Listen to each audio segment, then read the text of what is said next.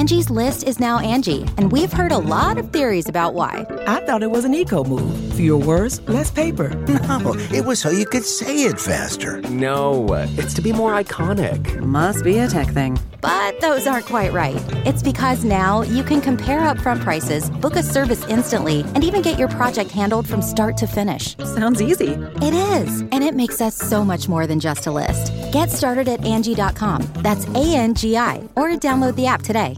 Angie has made it easier than ever to connect with skilled professionals to get all your jobs projects done well. I absolutely love this because, if you own a home, it can be really hard to maintain. It's hard to find people that can help you for a big project or a small.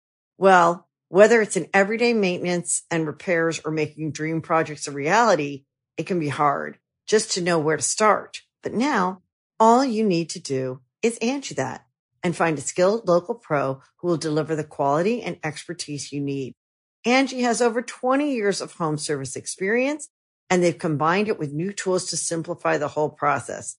Bring them your project online or with the Angie app, answer a few questions, and Angie can handle the rest from start to finish.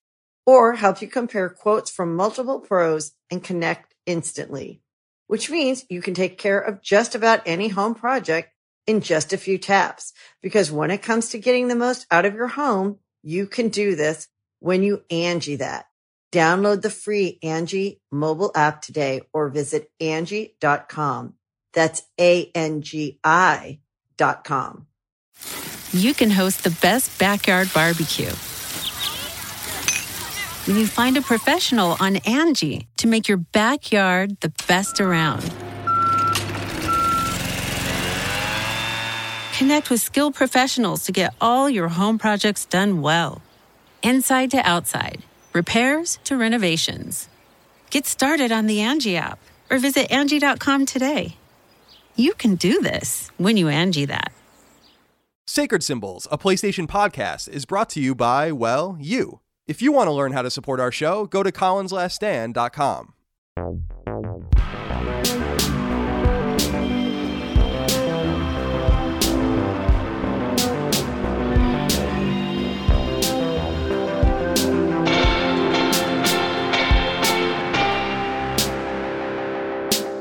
Greetings and salutations. Welcome back to Sacred Symbols, a PlayStation podcast. This is episode 97. My name is Colin Moriarty. I'm joined as always by Chris Nacho Eatin' Raygun. Chris, thank you for joining me today. How are you? I'm pretty okay. It's sweltering in LA right now. Just putrid. And the AC is not working, or? Oh no, it is. I just don't have it on all the time. Oh, okay. And trying to save a little bit of electricity there. Yeah, a little bit. It's no good. I don't miss the Southern California heat at all. Although it's disgusting here in Virginia. It's getting to that place now, that swampiness. Oh no. That the South and this mid-coastal region is so well known for. But we've had a little bit of a spring, which is nice and apparently somewhat rare in this area. This is my first time living here permanently, so I've only been coming in and out of here for 20 years. So now that I'm here, I'm enjoying the weather a little bit more than California's, but sorry that it's so hot over there. Hopefully you'll cool down as we do this. What's going to be a pretty long episode, I think. Yeah, to be for perfectly sure. honest with you. Quite a bit of news. Hope everyone out there is doing okay, all things considered, with the coronavirus and all of this. Hope you're all staying safe and staying well. Remember, this is our weekly PlayStation podcast. You can get it 3 days early and ad-free by supporting us on patreon.com/ColinsLastStand, like some 8,400 of you do right now. And we really do appreciate that. Supporting us at $1 or $2 or $5 a month, whatever you can afford, also gives you access to Sacred Symbols Plus, our weekly supplemental podcast only for patrons, the ability to submit questions, comments, concerns, thoughts, and ideas to our show, and so on and so forth. Last week's episode of Sacred Symbols Plus was all about Resident Evil 3 Remake. We did a spoiler cast and review discussion on that. That was about an hour and a half long. We really enjoyed doing that and had a lot to say about that game. Very divisive game. I think, Chris, that the coming episode of Sacred Symbols Plus that we'll do next week, I'm thinking maybe we should do it about the Xbox event that just happened. Give it a little bit of time to marinate. Yeah. And we're going to talk about some of those things that happened today. I'm curious what you think about everything. We'll get into that in a minute, but yeah, maybe we can spend some real time on it and kind of delve into that and maybe bring Nintendo into the mix too, because I mean, Animal Crossing, for instance, sold like 13 million copies. There's a lot to say about what's going on elsewhere outside of our ecosystem. So I think that's what we'll do for the next episode of Sacred Symbols Plus. But go ahead and check out the Resident Evil 3 remake spoiler cast and review discussion if you'd like. Remember that it is a spoiler cast. That is the operative word. So do not complain if the game is spoiled for you. And just to remind you, Twin Breaker, a Sacred Symbols adventure, our PS4 and Vita game is out. It's been out for, I don't know, 5 or 6 weeks now. We're really happy with it. If you haven't bought it yet, $9.99 or your local equivalent for PS4 and Vita, cross-buy, 2 platinum trophies, etc. We really do appreciate that. And we'll have more to say about Twin Breaker and other projects soon. Now, Chris, I do want to begin. I'm going to jump around a little bit here. The notes are a little bit out of order. We just brought up the Xbox event that happened. This was the much anticipated Xbox event. And I actually only watched some of the trailers. I didn't watch the actual event itself. I'm going to do that this weekend in preparation for our potential Sacred Symbols Plus episode. But what did you think of it? It seems like it was completely disappointing to everyone that watched it. But I don't want to say that for myself because I don't know anything about it yet. So what did you think about this? Yeah, I don't know. It was fine. Like it was just a bunch of new games. Some of them looked cool. Some of them looked fine. The main issue is that they kind of advertised it as a gameplay event, and it wasn't really. Like there was gameplay like for most of the titles. Like there were like quick snippets of what were clearly like first person cameras or third person cameras or whatever nature the camera may be in that type of game, and like it was edited together in a way that like, okay, so this is clearly, you know, some CG stuff with or some CG trailers. Kind of redundant to say CG when you're talking about games, but yeah, you know what I mean. It is, but that's okay. I understand what you're saying. Yeah, and you know, some of them had gameplay, and like some of them were just like in-engine kind of theatrical fly-throughs. Like the Assassin's Creed Valhalla gameplay that was promised was really just sort of a bunch of short vignettes of the world of the game just running in engine, and a lot of it looks cool. Like everything looks pretty good. But it wasn't really a gameplay event. Like when I hear about a gameplay event, I expect to see, you know, a decent chunk, if at least like 4 to 5 straight minutes of gameplay of certain things. But there was none of that really. It was just sort of CG trailers and in-engine fly-throughs. Honestly, like I would give the event maybe like a C+ or like a B-. I don't know if you should really lead with a third-party conference. I don't really understand that because people only really get excited about third-party content if they know what first-party content is going to drive them to the platform in the first place. Or at least that's how I kind of think about it. That's how I would have probably organized it if I were running it. But I also am biased because I have a particular starvation for a specific bit of info that I did not get.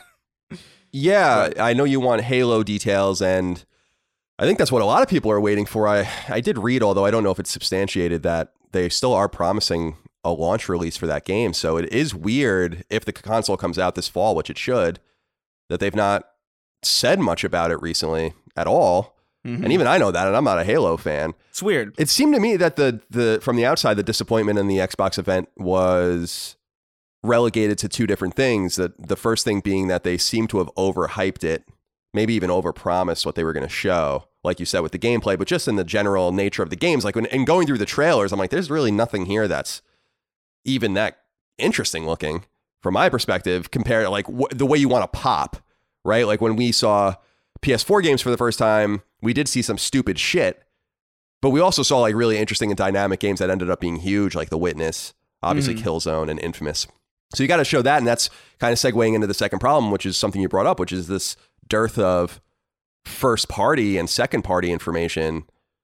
Because half these games are, and we're going to talk about it in the news, half these games are coming to PlayStation 5. So I mean, I'm sure all of them are, right? Because it's a third-party event. That's kind of the thing where it's like, what's the point of even having an Xbox-branded event if it's just all stuff that can be seen elsewhere? Like some of the stuff looks cool. Like I think that game with the Silent Hill composer attached to it, that looks cool. I'm down for another horror game with that kind of atmosphere. It looks cool. It looks well done. Scorn looks visually kind of incredible, but it's not the pop that you need for an event.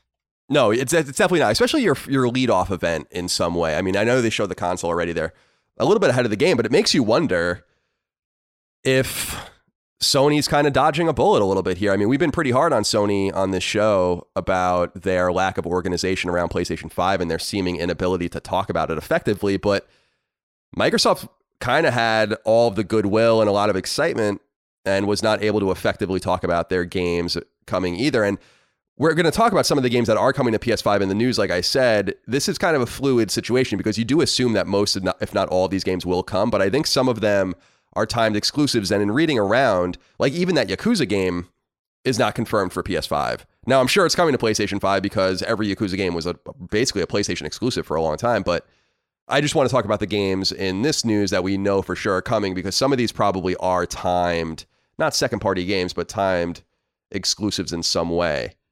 Because I was just reading around about with press releases and stuff about who was saying what. And believe it or not, most of these games have not been discussed for PlayStation platforms. So since this is a PlayStation podcast, we will relegate it to that. But I did want to bring it up and acknowledge that this event happened. Yeah. And I think we should go more into it next week on Sacred Symbols Plus. Once everything settles, I want to see some people's opinions. I want to see some interviews. Maybe there's also more information that people will go in a little bit more depth with that they weren't able to in the presentation. That would be nice. So we will keep an eye out on that for you guys. And obviously we'll have the pertinent news here on this episode of Sacred Symbols. I did want to bring up real quick, I totally forgot to bring this up. I should have brought it up when I was introducing you when we were talking at the top. What happened with so you're having like microphone and audio. Are you sure you're even recording this podcast right now on your end? I see that you're having, so you lost 3 hours of audio? Yeah. For your video? Yeah, my audio interface, my little Focusrite is just kind of crap in the bed. So I've just got to get a new one. I've had it for like six years at this point, so it's not surprising necessarily that it's a pretty cheap piece of technology. But I don't know. It was just really, really frustrating to lose. Yeah. So I have to reshoot it, which is nice. I don't want to jinx myself or us, but I will. We have a high quality audio sound on our podcast. I mean, I don't think anyone can dispute that. Our podcast sounds great, but people are surprised by how lo-fi the setup is. And I really do believe that it's like for the best to do it this way. You know, for sure. We use Zencaster, but we just use it to hear each other in low latency. And then we both have Shure microphones hooked up to XLR cables on our own ends, hooked into H4n recorders, like audio recorders that natively record us on either end, and we just clap sync it. That's it. People have these really complicated audio setups for podcasts and stuff like that, and I don't think that they even sound that good. And then they have all of these different ways to break. It's not to say ours won't break. I'll probably lose this entire podcast and it'll never go up now. But I did want to note that because a lot of people do ask also how we record. I'm really, like I said last week, I think I'm a Luddite. I'm a complete moron with technology. This is about as good as it's going to get for me. But we're a little late recording this because I've been dealing with some stuff the last couple of days because I bought it. I'm in the process of buying a house. I put in an offer, which was accepted for a brand new house, just built this year, never lived in.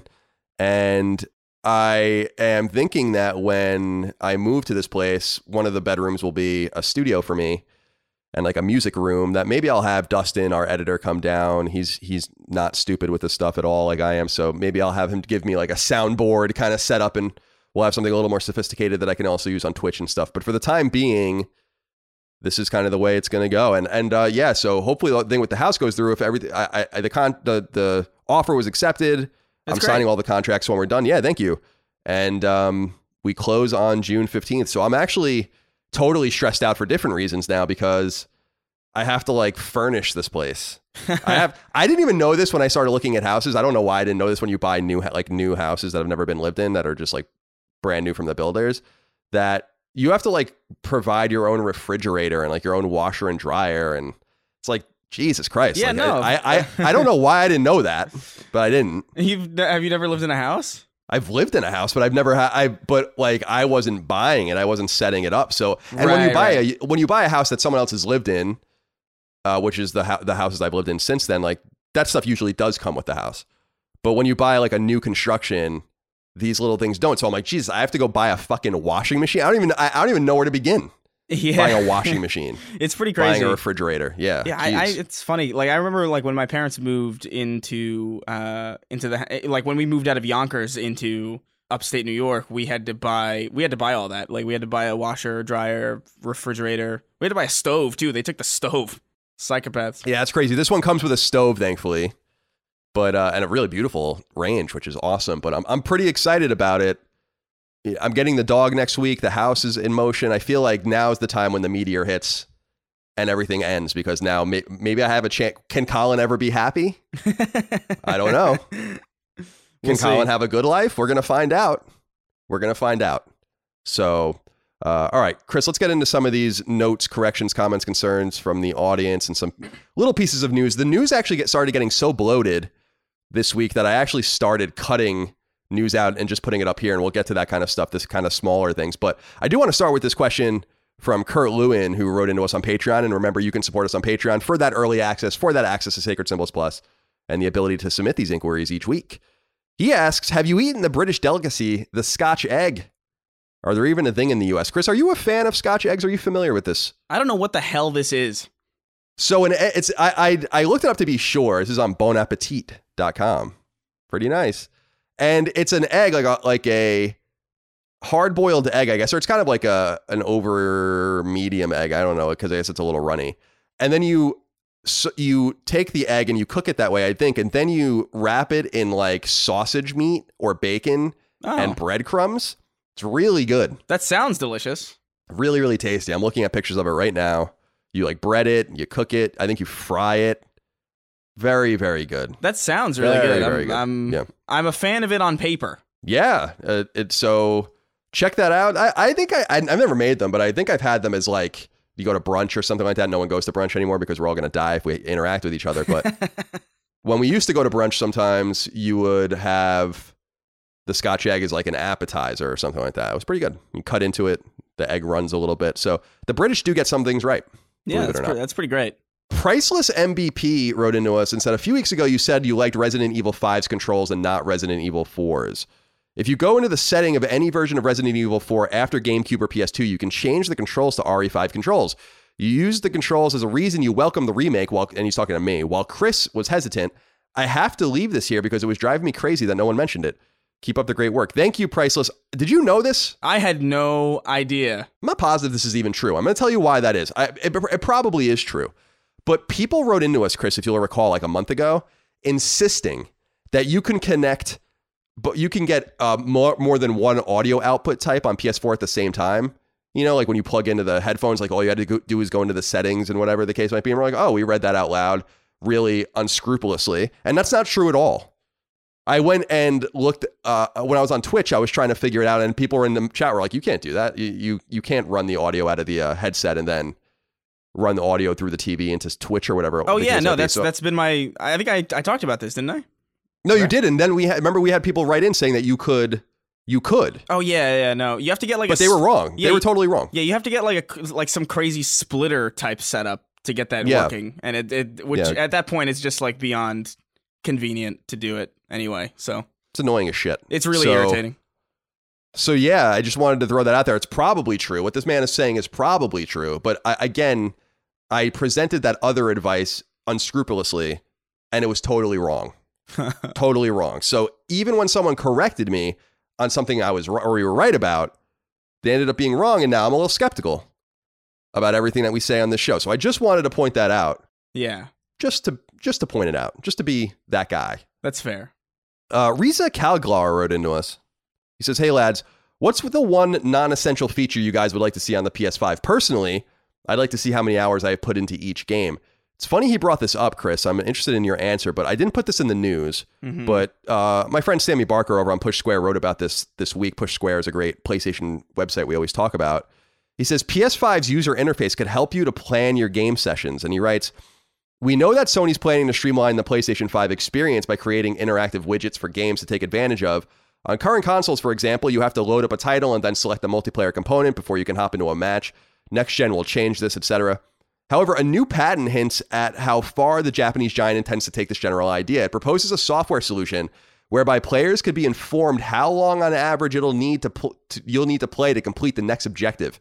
It'll also then make suggestions that could potentially optimize your playtime, such as using a specific resource. If you're having difficulty to complete a section, then the console will surface hints or tips." This sounded to me like something that was pretty cool, because we have this really inexact thing that Sony's been doing for a couple of years where they send you an email to your email address that's connected to your PSN account where it's like, these are the games you played the most. And it's like absurd. It says like I played the Division 2 for 500 hours, which just isn't true. It's just because the game was paused for that long. So these numbers are completely useless. But I did like that particular solution of optimizing playtime, because I know a lot of people really struggle with that. Yeah. About like, well, how long is this going to take? And I don't have time for this. And you can look at trophies to just see how few people actually finish the games they start. So I wanted to read that out for Riza as something that I would like to see. But is there anything in particular, a non-essential feature that you would like to see on PlayStation 5, Chris?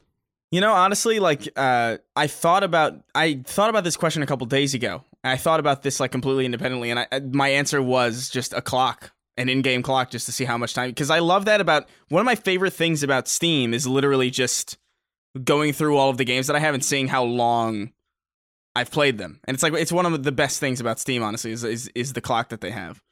And I want that more than I want anything else that I could even care to think of. Genuinely, it's a fun little detail. It is a fun detail, especially if it's accurate. I know a lot of people have been writing in because I'm such a stickler for in-game clocks.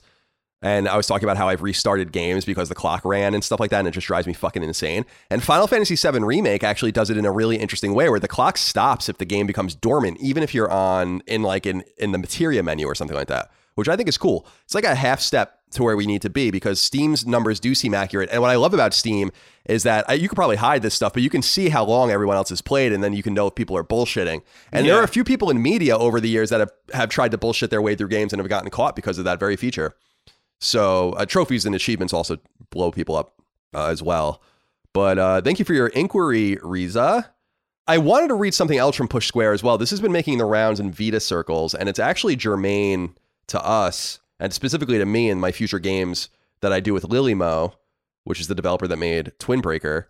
So Sammy, again, at Push Square, wrote, ratings change could end PS Vita support from handheld's biggest supporter. And he's talking about the Ratalaika guys that release those games with horrible trophies every week on Vita. So this interesting thing happened. It sucks.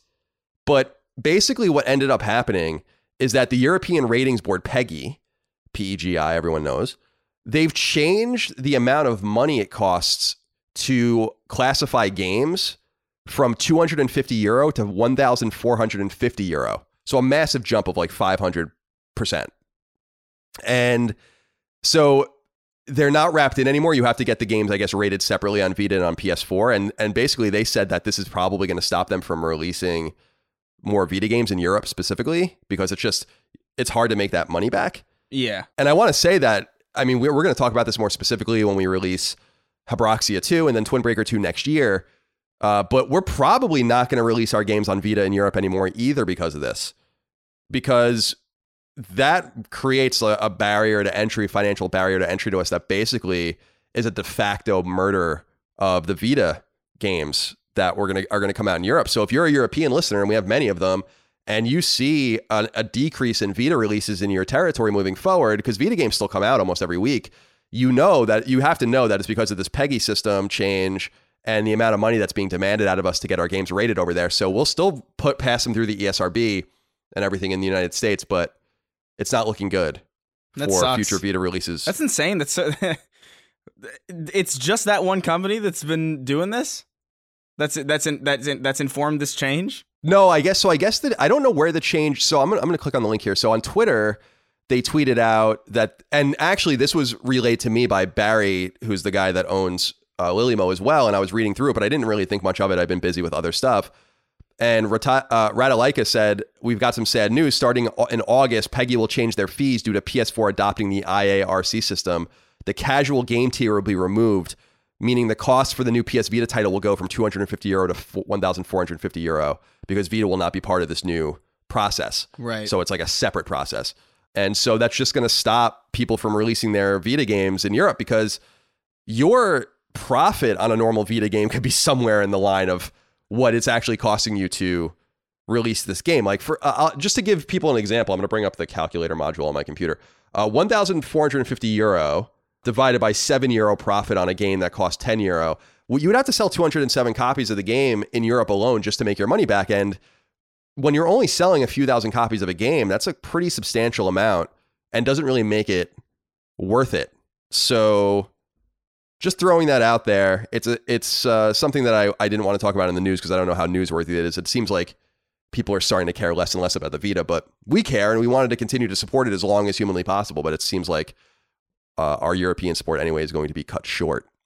Chris, what's next here? Oh yeah, I wanted to read this question from Gavin Alexander because I wanted your take on this. This is something I know you're going to know something about. Yeah. He writes in, "Hey Chris and Colin, my question is for Chris. As you may know, Doom Eternal is getting 2 pieces of single-player DLC. What would you like out of these expansions?" So we'll talk about that. But then he says, "Is there anything from the base game that you hope they remove or add to them? Also, do you think the quality of the DLC will suffer from Bethesda confirming that they are no longer working with Mick Gordon for the soundtrack? Any insight would be appreciated, and thank you both for ripping and tearing the boredom out of our daily lives." So I want to talk about the DLC, Chris, but I'm interested in what you think about this Mick Gordon situation because I was reading about it on the official Doom Reddit. There's an open letter there. Yeah, from Marty Stratton. Yep, from Marty Stratton, who's he's the director, right, of the game? Yeah, he's like the creative... executive producer. Executive producer, yeah, of id. Yeah, so he wrote this really long letter about Mick Gordon and his inclusion of his music, and then I guess some of the stuff kind of happening with the lead audio designer at id. Do you want to explain the situation and what is happening here? Because it's a pretty interesting piece of news, and I know Mick Gordon is really talented, but it sounds like he kind of fucked this up a little bit. But that's my perspective. I'm curious what you think. Yeah. So there was a bit of a kerfuffle on Twitter about a week and a half ago, 2 weeks ago, sometime super recent, where Mick Gordon was talking about the official Doom soundtrack released for the collector's edition on Twitter, and people were complaining about how some of the mixes sounded a little bit weird and how they were like, "Oh, this is like a really bad mix for a Doom soundtrack. I don't understand this." And Mick kind of responded to some of the criticism saying like, "Oh, those weren't the tracks I mixed. If I was mixing those, I wouldn't have done that." And saying things along the lines of like, it's unlikely that he'll ever work with Bethesda and id again because of the way they handled the soundtrack. And before id had actually put out this open letter, it was pretty clear to everybody. Everybody kind of assumed that, oh, well, Mick is in the right and id is in the wrong. It's probably some corporate bullshit. But it actually turned out that the letter that Marty Stratton wrote kind of detailed a lot of different things that were happening behind the scenes, including like, Mick needing more and more time to get the soundtrack right, and they were actually completely flexible in giving him that extra time to get the soundtrack done. And they even like renegotiated his soundtrack or his contract to coincide with the new delayed dates so that he would be paid even more in full and like with bonuses and stuff. So they were really flexible with Mick, but he just couldn't get the tracks done in time. So he agreed to let id's audio engineer, I think a guy named Chad something, he agreed that the tracks that he couldn't get done in the mix would be handed off to Chad, and Chad would mix them, and he agreed that would be okay. So to come out on Twitter and complain about it afterwards is a little bit disingenuous. It seems to me that id was a little bit mismanaged. They didn't really manage things correctly, and it also seems that Mick got a little bit too in his own head about the work and got a little bit of a complex about it and got a little bit,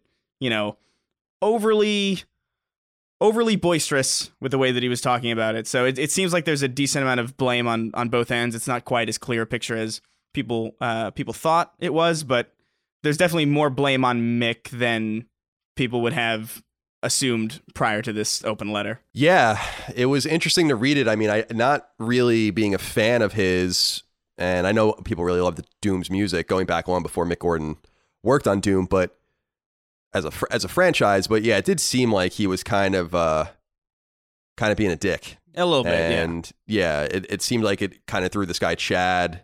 I didn't see his last name anywhere in the write-up. I'm sure I can find it very easily, but I haven't.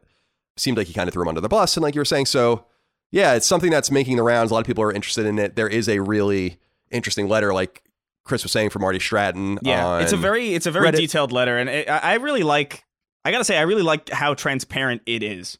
It is such a good studio as far as this goes. Like, they're really open about this stuff. It would have been really easy to just pretend this didn't happen, and people probably would have it wouldn't have made that much of a difference.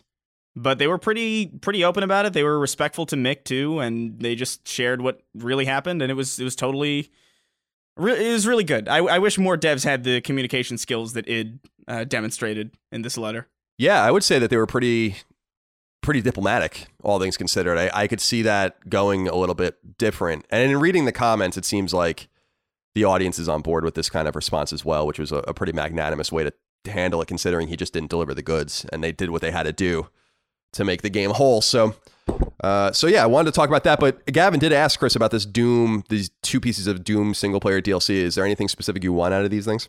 I just want more of it. You can give me more of whatever the hell Doom Eternal is. I'll take more of it. I don't care what the context is. I don't care who I am. I don't care what the narrative is. Any excuse to jump back into that game with new single player stuff specifically is exciting. I didn't even know that there was new single player DLC confirmed. I thought it was like they did make a mention of the DLC in the open letter. I think like they said like, oh well, the future Doom DLC won't have Mick as the the composer, and I assumed that was just like a multiplayer thing. Like, oh, they'll probably just put in like a traditional like arena team deathmatch kind of mode in for DLC and call it a day. So it's pretty exciting to me to hear in the form of this question that there's new single player DLC for Doom Eternal. Well, we appreciate Gavin's question and our ability to, or give us an excuse rather to talk about that. So yeah. Thank you for that. I did want to throw out that EVO is canceled this year, the annual fighting game tournament. And I guess they're going digital, so that's kind of sad because EVO is always fun to watch, even if you're not into those games. I always like watching it, just so it's such a strange and interesting community. Some of the fighting game community. Yeah, some of the most mesmerizing clips of any video game, like any kind of gameplay, like the most mesmerizing gameplay I've ever seen comes out of EVO and like fighting game tournaments. It's like it's a breeding ground for like memorable clips. Yeah, I find it quite mesmerizing to watch. Even games that I really don't know anything about, like I know a bit about Street Fighter or something, but when you watch like Guilty Gear or whatever, BlazBlue or whatever these Arc System games are that are so complicated and technical, it's fun to watch. The FGC is an interesting community, and we talked about them not too long ago. They're probably my favorite community of gamers. Very eclectic, and EVO is always a fun event, so it's sad to see that that's not going to happen in person, although that's not a huge surprise. And I also wanted to throw out that EA is doing an event on June 11th, a digital event, an EA Play event. I think we're going to see some stuff there, and there's a really interesting piece of news that we'll talk about in the news on this episode, where what I think we'll see there, and I think people will be very excited about that. Ben Williams wrote into us and said, "Hello, good sirs. When I saw the news that Cyberpunk 2077 would let you customize your genitals, my eyes could not have rolled further back into my head. For me, this confirms that I will not be buying or playing this game at all. Do you think CD Projekt Red has gone too far? Why do you think they would include this in their game? Will this garner them the dreaded AO rating in the US? Fridays. P.S." That's all he says is Fridays. P.S. The idea of a development team standing around a screen with giant genitalia on it and giving input on the texture and shading does make me laugh.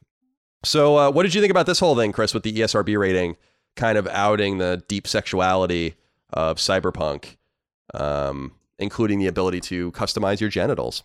I think it's fine. I think it makes sense specifically within the context of Cyberpunk, which is all about body modification and just insane customization, like even in just the base concept, even removed from a game. Also, I don't know. I don't see the big deal of having genitals in a game. Like if you can rip a person's arm off and beat them to death with it, or like break someone's arm and like jam it through their own heads, I see no reason why a penis or a vagina is going too far. Honestly, I don't see it. Yeah, I like what you said about this making sense within the context of Cyberpunk, because Cyberpunk, and I mean Cyberpunk like little c Cyberpunk, not the game, is a lot about augmentation and these kind of interesting permutations of humanity and sexuality and body parts and gizmos and gadgets and all that kind of stuff. So I think it, within that context, it does make sense. But he asked, and I agree with you there, but he did ask, Ben asked if it would get the dreaded AO rating. Well, no, it's already been rated. It's rated M. This is how we know this information. It's rated M for blood and gore, intense violence, nudity, strong language, strong sexual content, use of drugs and alcohol. So pretty much everything that you can possibly have. Now, it is a little weird about, because it says in the ESRB write-up, the game contains nudity and sexual material. Players can select a gender and customize their character. Customization can include depictions of breasts, buttocks, and genitalia, as well as various sizes and combinations of genitals. So God only knows what the fuck's going on in this game, but it doesn't really turn me off. It seems to actually make sense with it. It's one of the rare examples of this making sense if it's not like some sort of fucking perverted Tecmo Koei volleyball game. Yeah. Then it would have to happen in something like this. I don't know, man. When I heard I'm obviously excited for Cyberpunk, but it's like, it was always just kind of in the back of my mind. It's like, I'll get that game when I get it. It's like, it'll be fine. Like, it'll come out one day and I'll be like, oh shit, that's out? Cool. And then I'll jump into it. But hearing about the rating and how just off the wall the rating itself is, the rating itself got me like way more excited. Because it really feels like they're just, we're not fucking around. This is an M-rated game. Yeah, which is nice. I can't say that I've ever been really that excited about this game, though. It looks great. I mean, I'm looking forward to it, but I know a lot of people are really eagerly anticipating this game, and I really am not. I mean, I'll play it when it comes out. It's not something that I'm really that amped about. Although I pay so little attention to game trailers and gameplay because I don't want to ruin shit for myself, that might be part of the reason why I'm not looking forward to it. But I'm also not like a huge CD Projekt Red fan. I mean, I think they're great. Witcher 3 is a really great game, but it's not like I have this really palpable excitement for The Last of Us, and I have a real palpable excitement for Ghost of Tsushima, but that's about as far as it goes for me right now. I think maybe it's too far away too. So maybe when it gets a little closer. Miguel A. Brewer wrote in, so we were talking about religious portrayals in games, and he had an interesting comment here because we were saying about how a lot of, whether it's Christian with Far Cry 5, for instance, or something like Islam portrayed as terror in a Call of Duty game or whatever, that there's just not that many positive religious portrayals. But actually, Miguel came up with a pretty interesting example of one. So Miguel Brewer says, hey, friendos, I heard some listeners asking about positive religious portrayals in video games recently, and I wanted to chime in with one of my favorite characters and moments from one of my favorite games. Sister Calderon from the Red Dead series, but specifically Red Dead Redemption 2, is a wonderfully written character, and there is a specific scene where she comforts Arthur as he struggles with the consequences of his actions and dwells on whether or not he's a good man. She focuses on forgiveness and love and does her best to give Arthur direction without being overly didactic and condescending. It stuck with me due to how genuine it felt, even though I personally identify as agnostic, and I figured I'd offer up this as a memorable moment where Christianity, in one of its many forms, was displayed in an uplifting manner. I actually remember this character, and that's a really good example of what we were trying to talk about. So I appreciate Miguel writing in about that. Man, Red Dead is so good.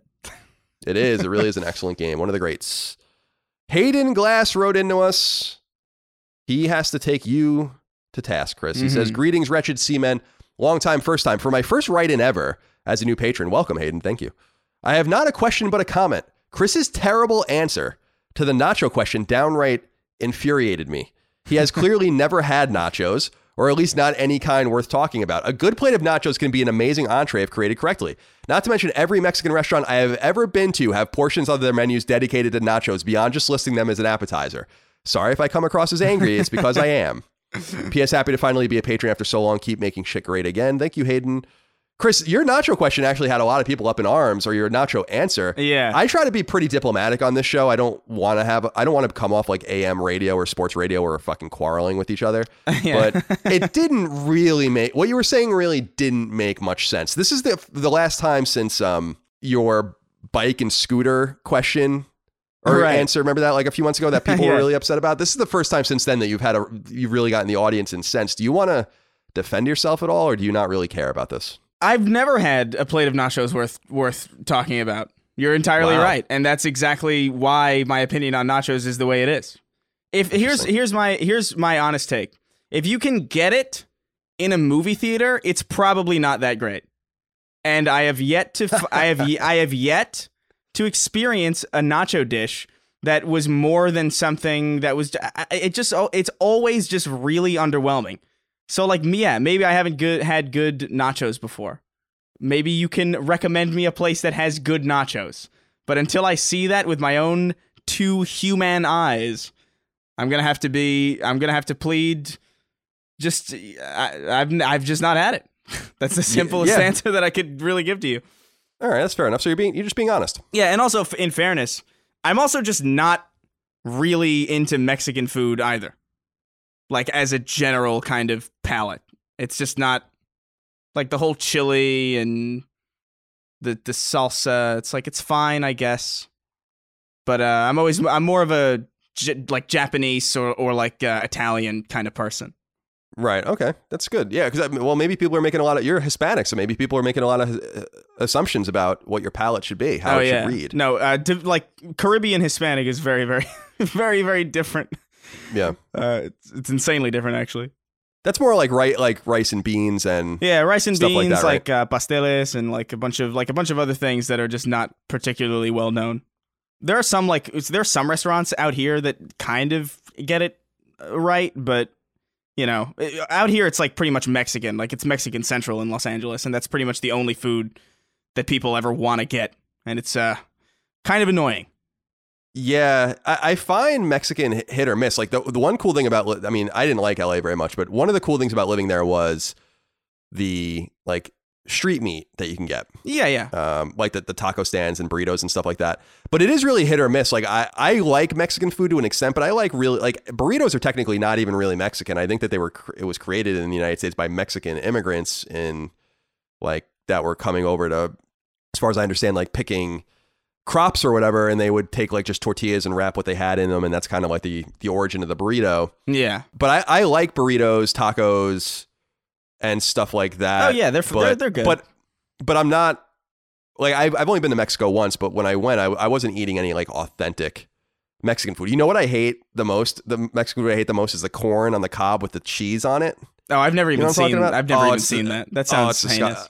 It smells so bad. Like I don't understand. I used to go to this place in San Francisco called Underdogs, which was this really cool Mexican bar, and they had like burritos and tacos. I love that place.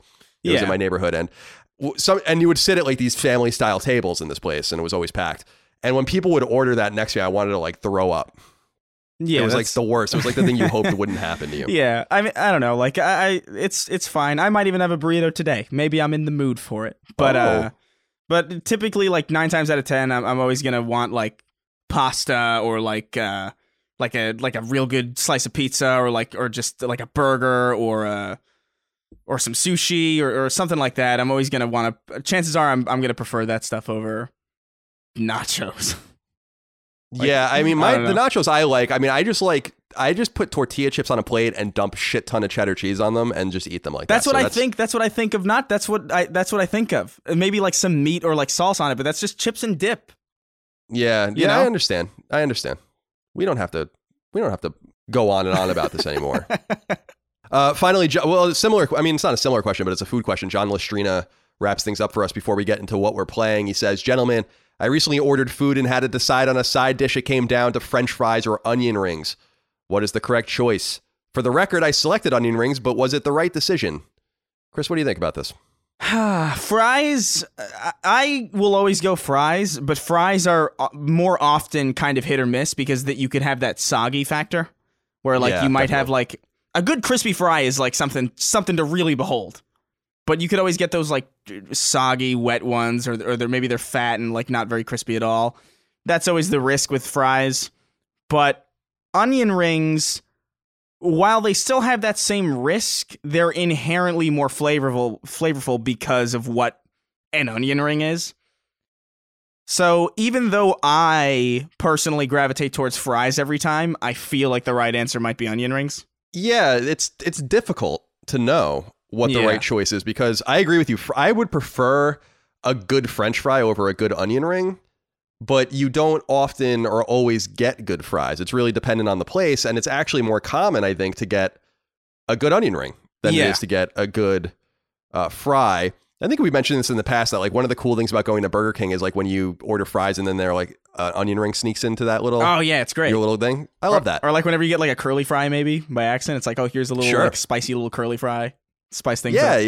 It kind of delivers you a little bit of a curveball, which is nice. But I actually really love onion. I think a lot of my longtime fans know that I fucking love onion. Oh, it's like one of the great things. Have you ever had a bloomin' onion? Like it's amazing. Like Chili's? Oh yeah, definitely. When I was a kid and I used to go to Chili's like in middle school, like after hockey or whatever, I would get a bloomin' onion as my entree. Wait, was that Chili's?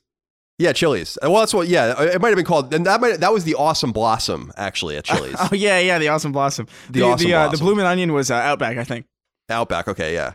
They're all the same. Yeah, it's a big Vidalia onion. They cut it down the middle. They bread it. Oh, it's so good. Yeah, it's amazing. Yeah, it's really good. But I've kind of, so I love onion. I'll put onion on anything. I love it on pizza. I love it on, when I put cheese on nachos, I also like just cut up a bunch of onion and put it on there too. Like I put onion on anything. Burgers. Are you immune to the tears?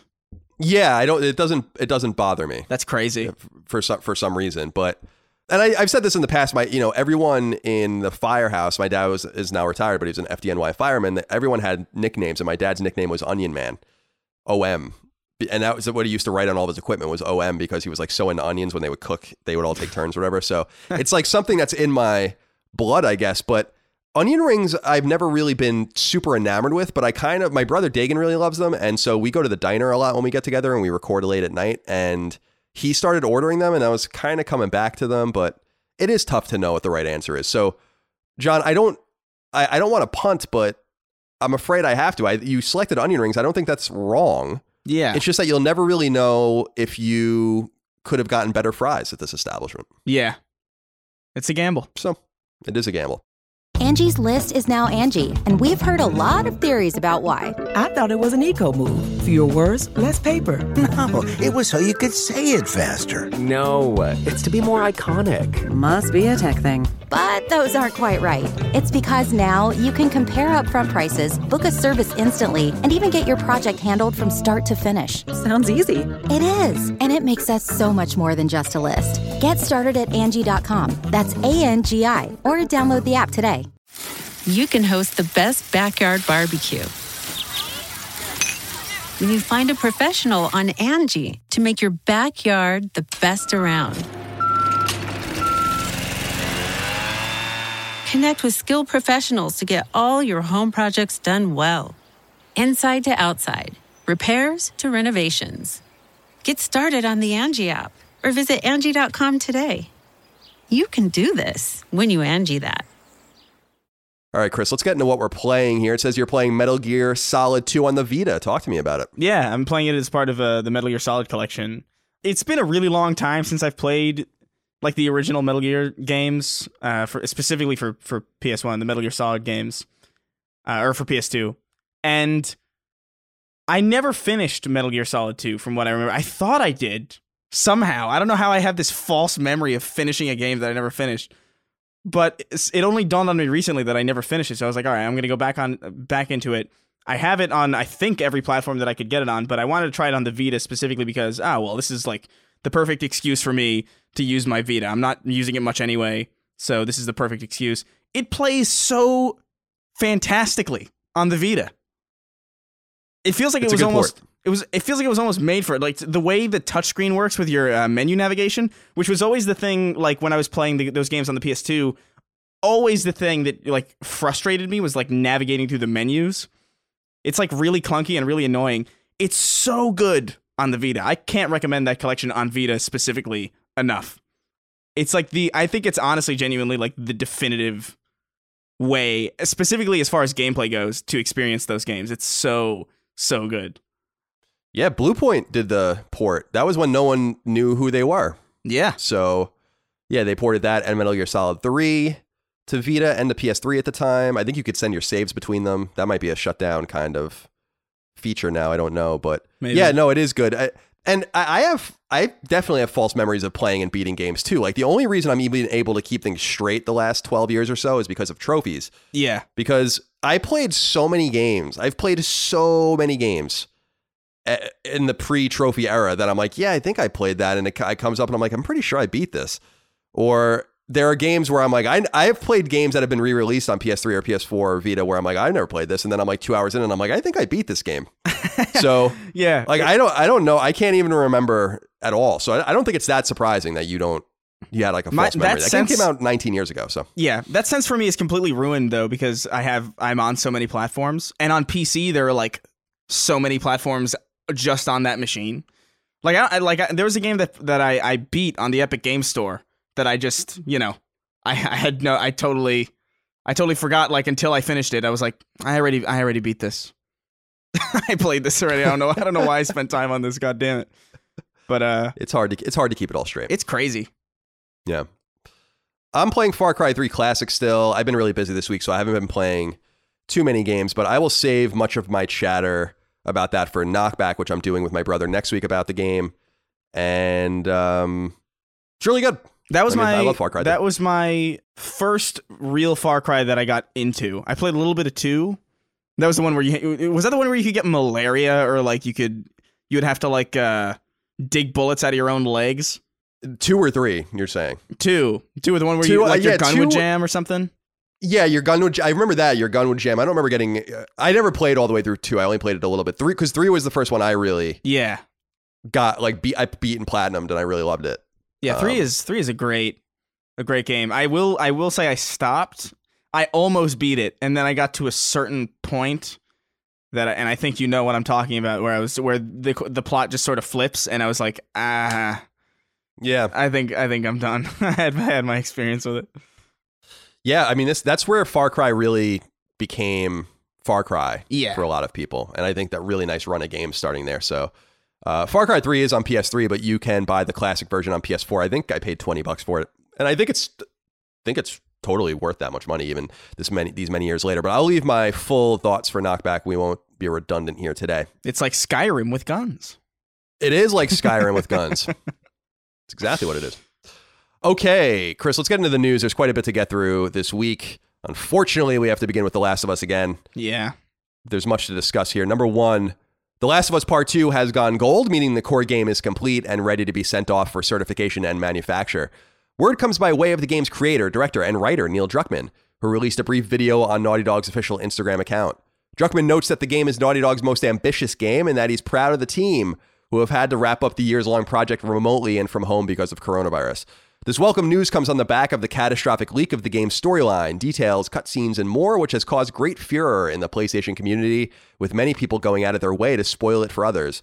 Druckmann says in part, quote, "No matter what you've seen or heard or read, nothing compares to playing this thing from beginning to end. It's a video game, you've got to play it," end quote.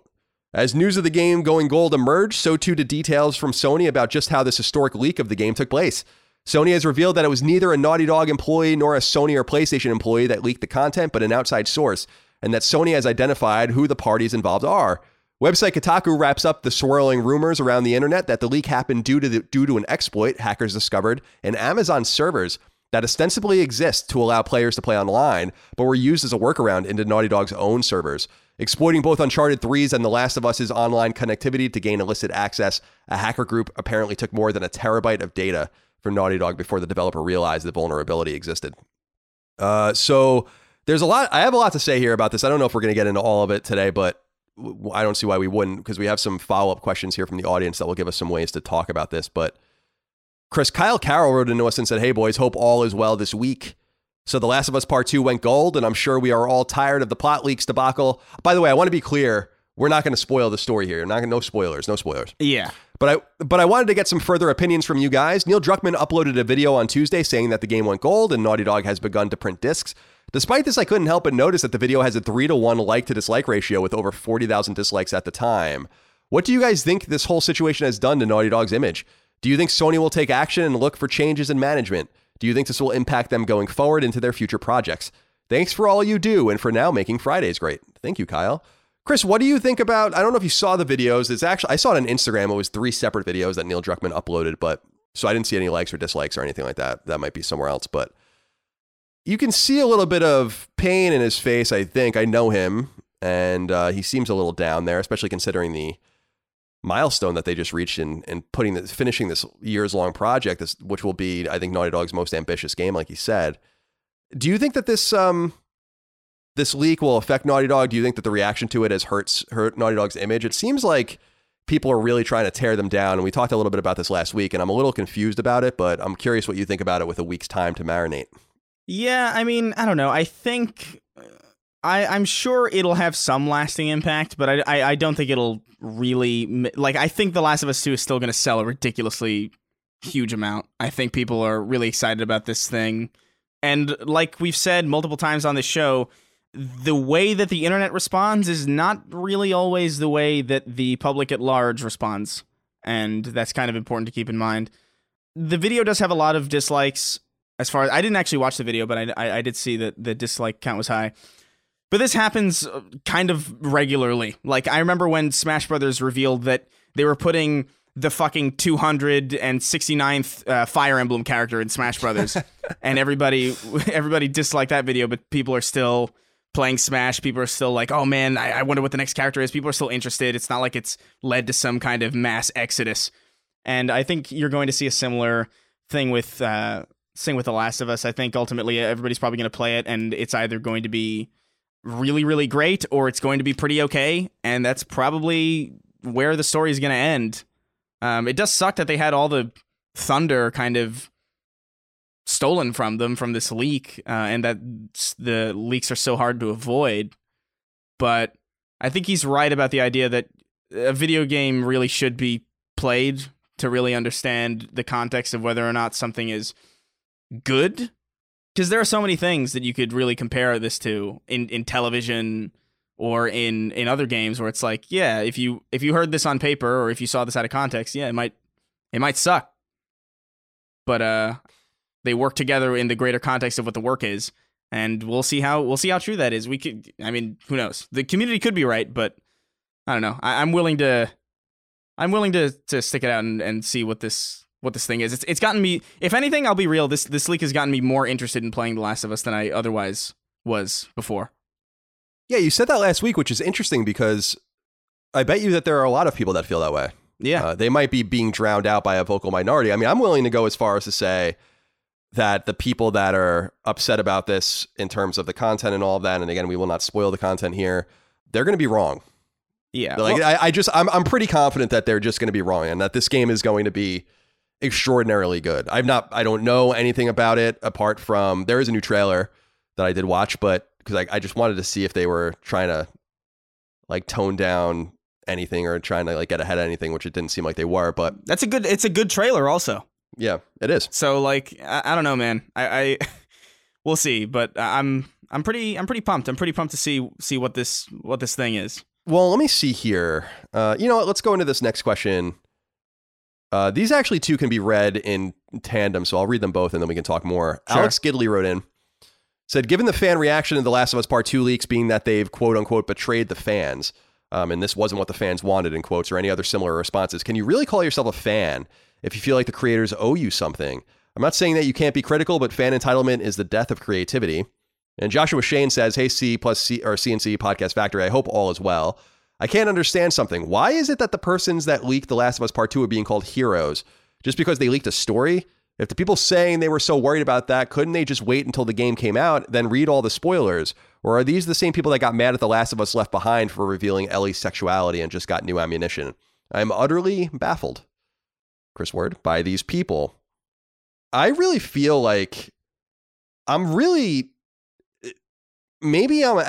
you were bringing up the point, I think you're right, that this doesn't reflect like the greater PlayStation community or gaming community at all, but I've not felt so out of touch with PlayStation fandom as I have during this debacle, because I do not understand why people think that they're being heroic by spoiling this game.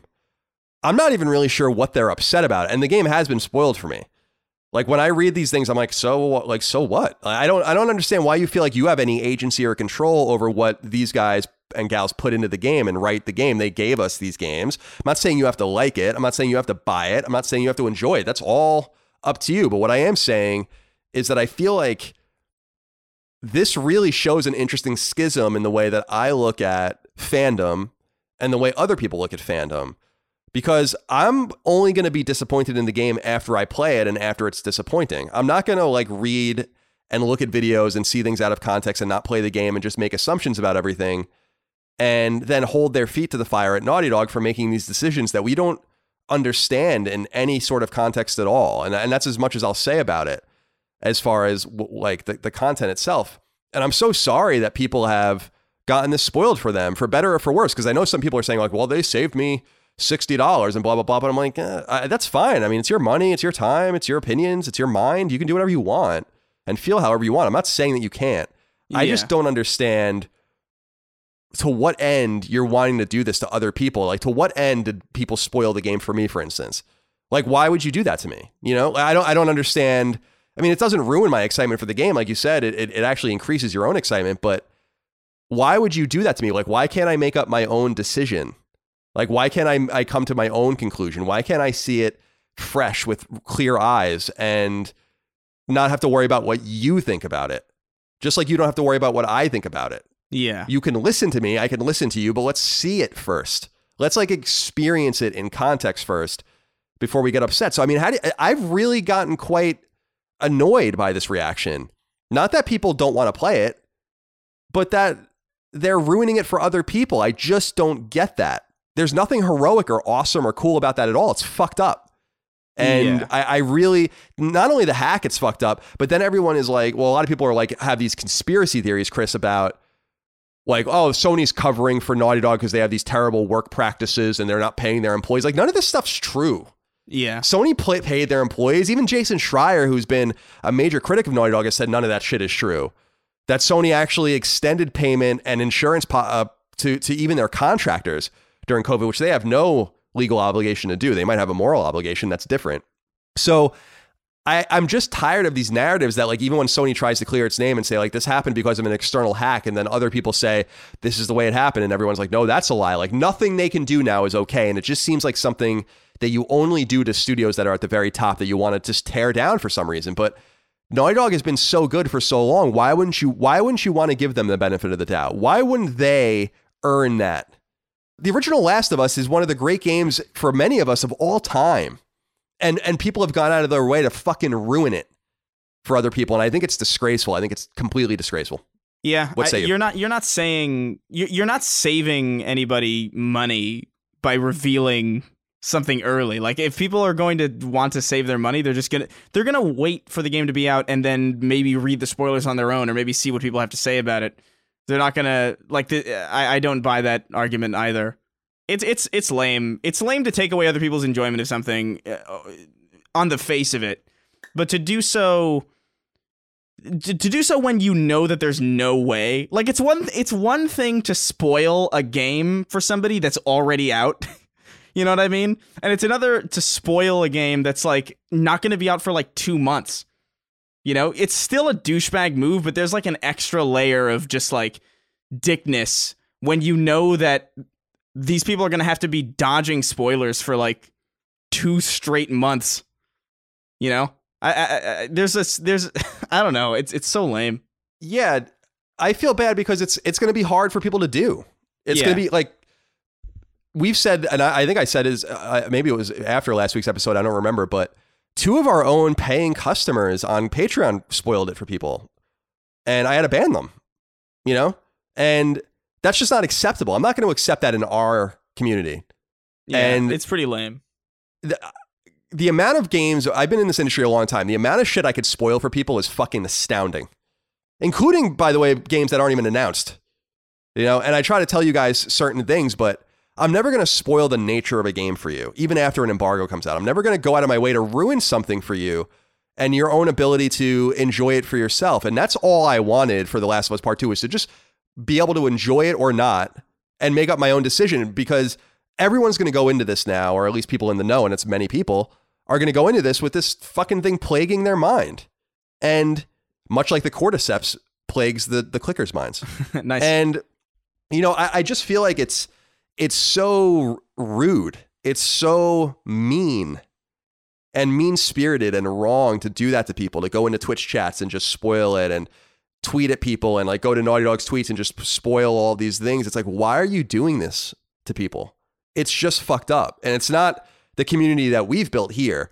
I'm not saying that you're going to like the game. I'm not saying it's going to even be good. Yeah. I'm pretty confident it's going to be great, though. And I'm going to make that decision for myself one way or the other. And I resent that people think that they can have that kind of agency over other people to just go in and impact their own enjoyment and their own perception of something that they don't have their own chance to perceive yet. Yeah. And I don't know why you'd want to do that to people. I can't fathom that. It's wrong, man. It's just wrong. Yeah, I agree. We have one more question here from Kyle Tisdale. He says, hey, folks, one of the most exciting things about the release of The Last of Us Part 2 is the fact that once it's out, we'll officially be in an era where we have no idea what Naughty Dog is doing next for the first time since before Uncharted. So 13 years. Aside from the standalone Factions multiplayer, we just have no clue. I'm impossibly curious to know what direction they're going to take. I'd imagine that they as a team are probably really itching to do something lighter in tone again after The Last of Us, another linear IP, open world shooter. What do you guys realistically think Naughty Dog is doing next? Chris, this is true. I mean, the Jak and Daxter era lasted a little while, and then they went into Project Big, which ended up being Uncharted, and they talked a lot about that in the years leading up to it. And then we had an Uncharted trilogy, and then a fourth Uncharted game, The Last of Us, and now the sequel to that. So we really do have no idea what they're doing other than factions. What would you like to see them do? What appeals to you about this team, and how can they take advantage of that appeal to give you something that you want to play? Yeah, I don't know. I feel like they've nailed the most important aspect of everything they've tried to do. This is a studio that started out making really, really crude games, and then somehow they've also accidentally made one of the best kart races of all time, like just by sheer accident. So I have a pretty huge amount of faith in them to just make something really cool.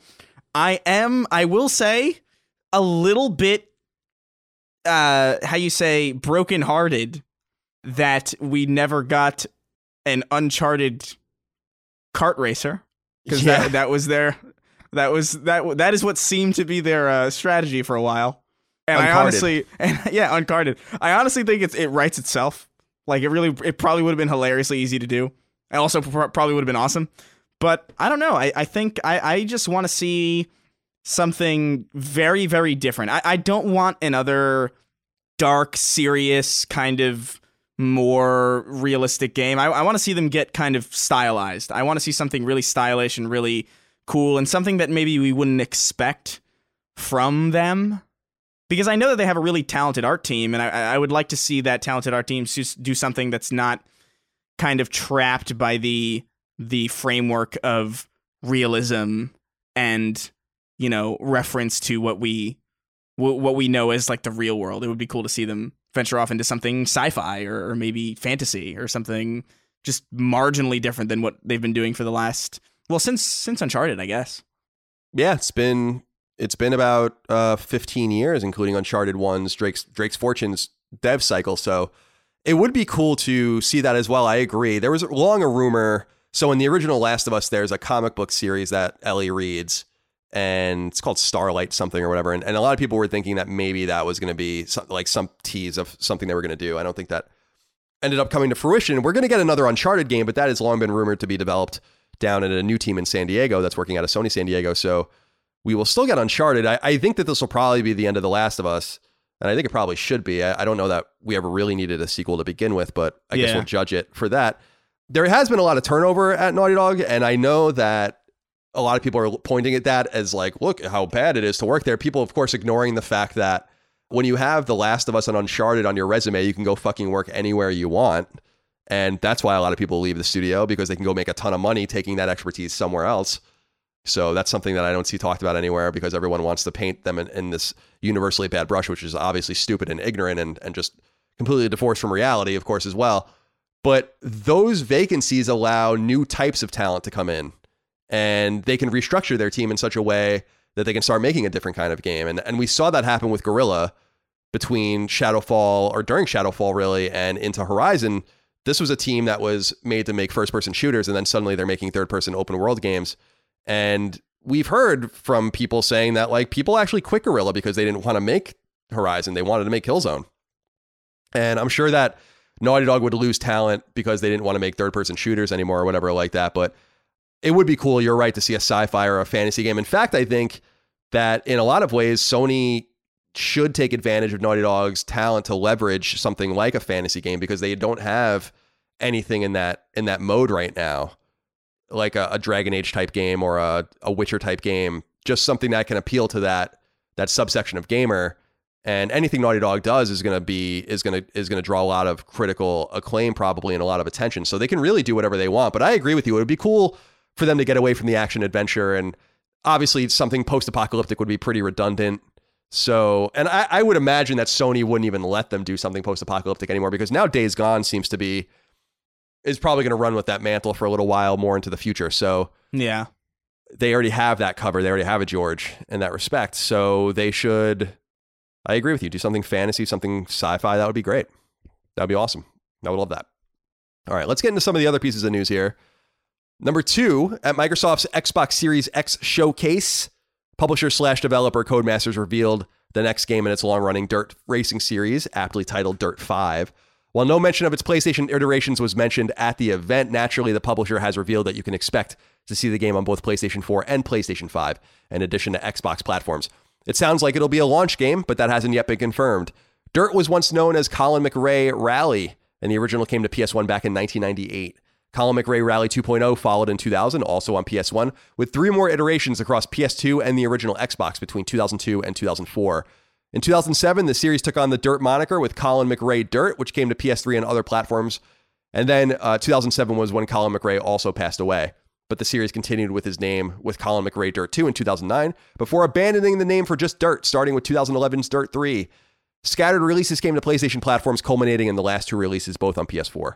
Dirt 4 in 2017 and Dirt Rally 2.0 in 2019. I was reading about Colin McRae. God, he died so long ago. I forgot that it's 13 years ago that he passed away. Because I remember that being a really big deal.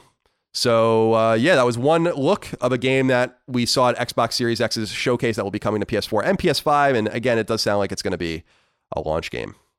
Number 3, a Deep Silver published Fish Labs developed game, Chorus Rise of One, was also announced at the Xbox presser, and it will also be coming to PlayStation 4 and PlayStation 5 at some point in 2021.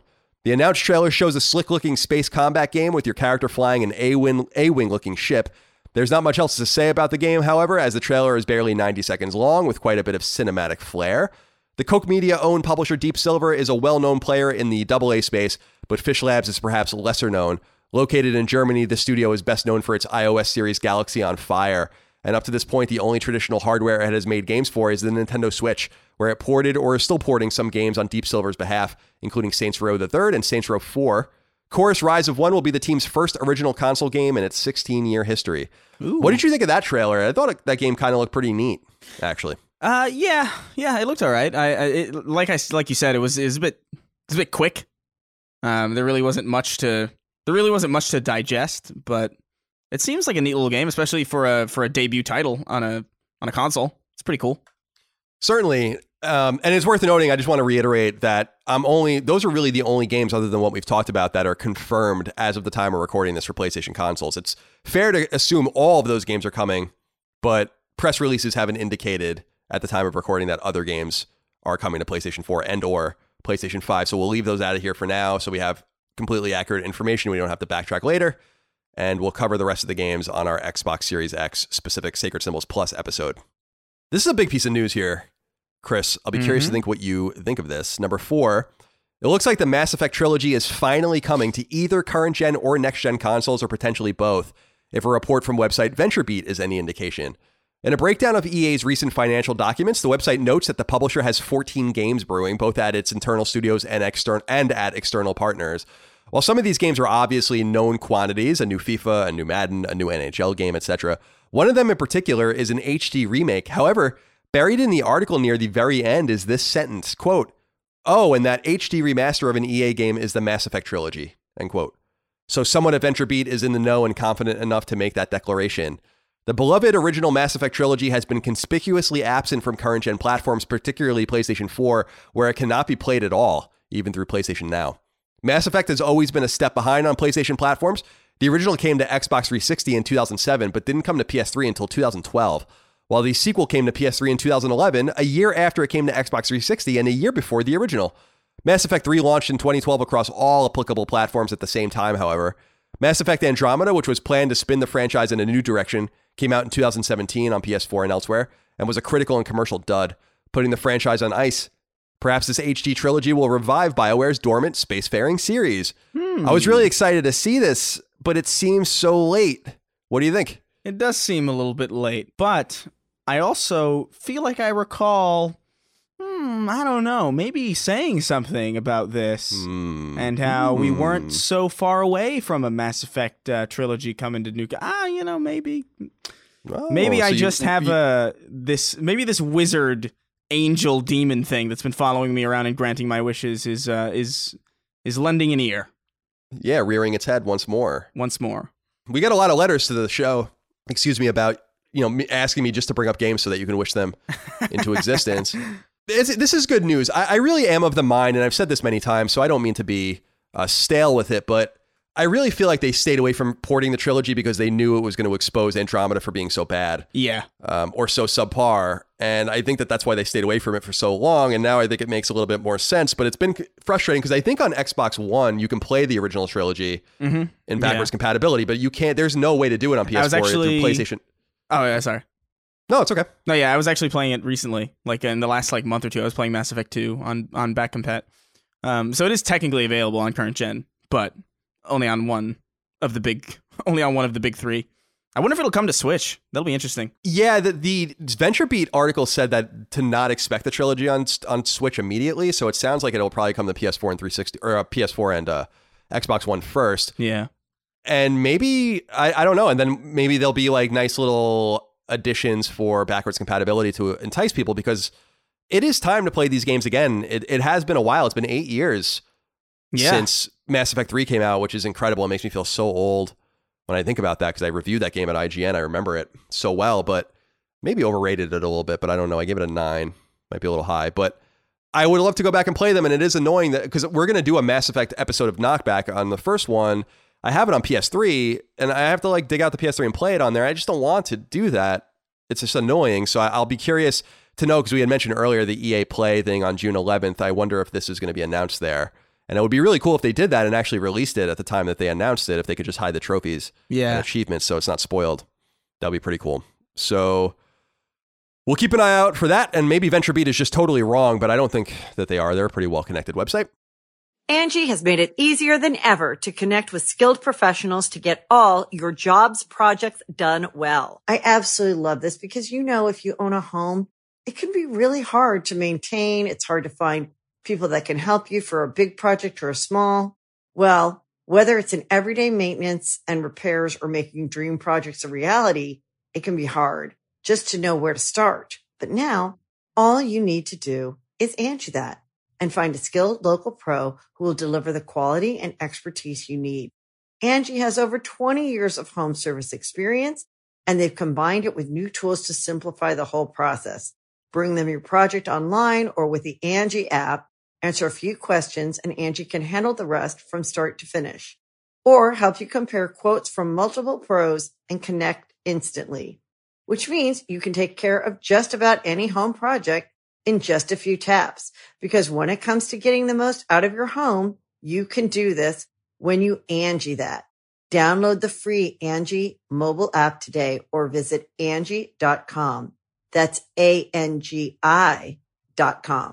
The Angie's List you know and trust is now Angie, and we're so much more than just a list. We still connect you with top local pros and show you ratings and reviews, but now we also let you compare upfront prices on hundreds of projects and book a service instantly.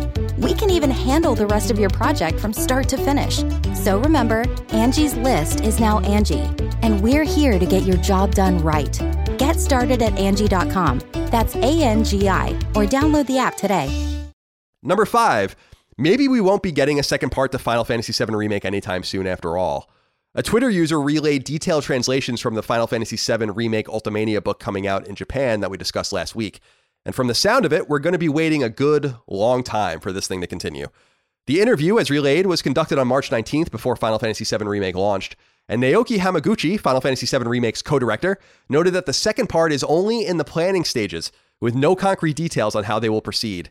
Meanwhile, Motomu Toriyama, the game's other co-director, noted that he's quote-unquote apprehensive about how they will take the game to the world map that opens up after Midgar in the original game, while he also says that he doesn't even remember much of the original game after Midgar and will need to brush up on that before making any decisions. Hamaguchi, meanwhile, notes that they will need to balance exploration and open-endedness with telling a dramatic story, which was their goal with the original remake release. This is already turning into a bit of a messy situation, I think, Chris, because... I said this last week or 2 weeks ago, but if you're not going to do the second and third parts or whatever it's going to be in the same quality and with the same intent that you did the first one, then just leave it alone and don't even do it. Just let the game go. Because I don't need any rush jobs. And in the translation, he was kidding around, like he was joking. They were all being interviewed together, so he was laughing with one of his colleagues, and one of them said, like, Kalm, Kalm, is a location in the game that you get to after Midgar. And he was laughing, being like, how did we even get to Column? Like, I don't even remember, you know? And it's like, Jesus Christ, like what the fuck are you talking about? I don't, why would you even say that? It just seems like Square has to do a better job of reining these guys in Japan a little bit, because these guys are always popping off at the mouth. All of them. Like everyone that's worked on this game, everyone that worked on Kingdom Hearts and Final Fantasy 15, they all seem to just not be able to shut the fuck up. And like just be like, we don't know, or like with the game's in pre-production or whatever. They just put out all of this conflicting information. Yeah. And it's like, damn, the game's, you don't even know how you're going to continue it yet. And by the way, that conflicts with what was being said by other people on your team. So it's like, I don't know. What do you think, man? What do you have to say about this? I think it might be, this might be a Chris was right. I truly, like in the marrow of my bones, do not believe we're going to get to see this thing truly finished. I just don't see it. And that's been my expectation. So I'm not super disappointed or surprised. I love the remake, but like, I mean, this is kind of something that I just anticipated. Like you spend so long working on the first, not even half of Final Fantasy VII. You know, like what would you say percentage-wise the remake covers of the original? 15%. 15%. Like yeah, maybe 20%, maybe. It's been years, you know, on 15%. Like there's no way, dude. This is going to be, if they're going to do this, this is going to be like 7 games. Like 8 games, 10 games. It's just not in the cards. Yeah, I think you might be right. And I just don't, my thing with them, because I know that they were saying last week that they want to maybe do it quick little bursts.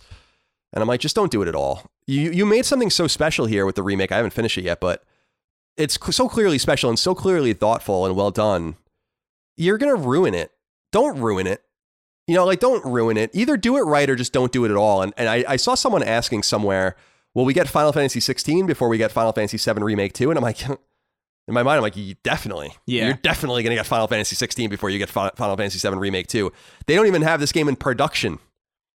You know, and people are like, well, they have some things rendered already and stuff. And I'm like, the Midgar render's not going to be useful to them at all. Like, just because they have Cloud and Tifa and Barret doesn't mean shit. They have to build this world and tell the story and build all these new monsters and locations and remix it the way they heavily remixed it. And it's just such a shame, man. I just wish that they had a better plan. Even if they came out and said, like, listen, we're not going to finish this thing for 10 years. It's going to come out in 3 or 4 parts every 3 or 4 or 2 or 3 years. We're really going to try to hit that. But they won't even say anything. It just, the game sold pretty appreciably. It's only available on PS4, so it's not even available on Xbox or PC yet.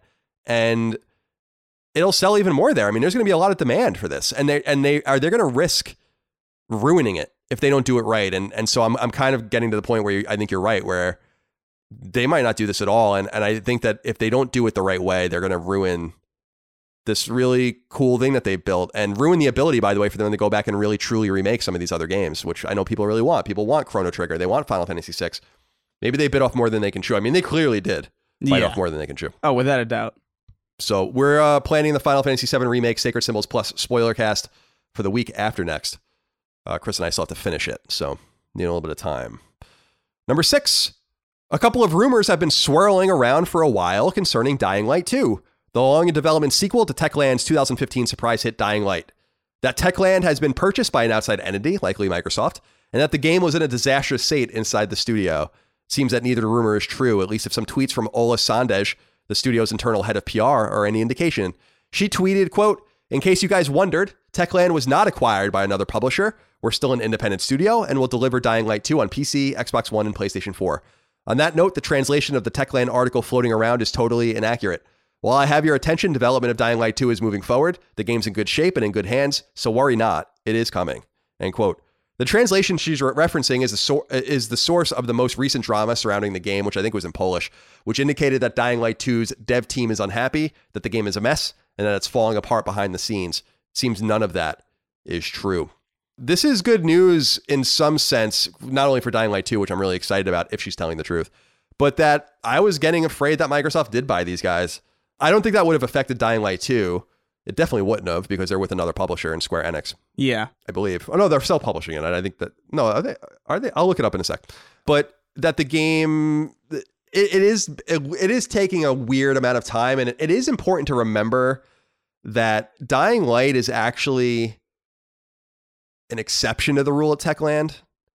And I think that's something that we have to kind of remember, that these guys made Dead Island and some other shit that wasn't that good. That's why Dying Light was so interesting, because it was so well done. But what do you think about this? These quotes from Ola Sandej, the PR head at Techland, about the studio has not been purchased, the game's still coming, the Polish article is wrong, and there's harmony at Techland. Do you believe it?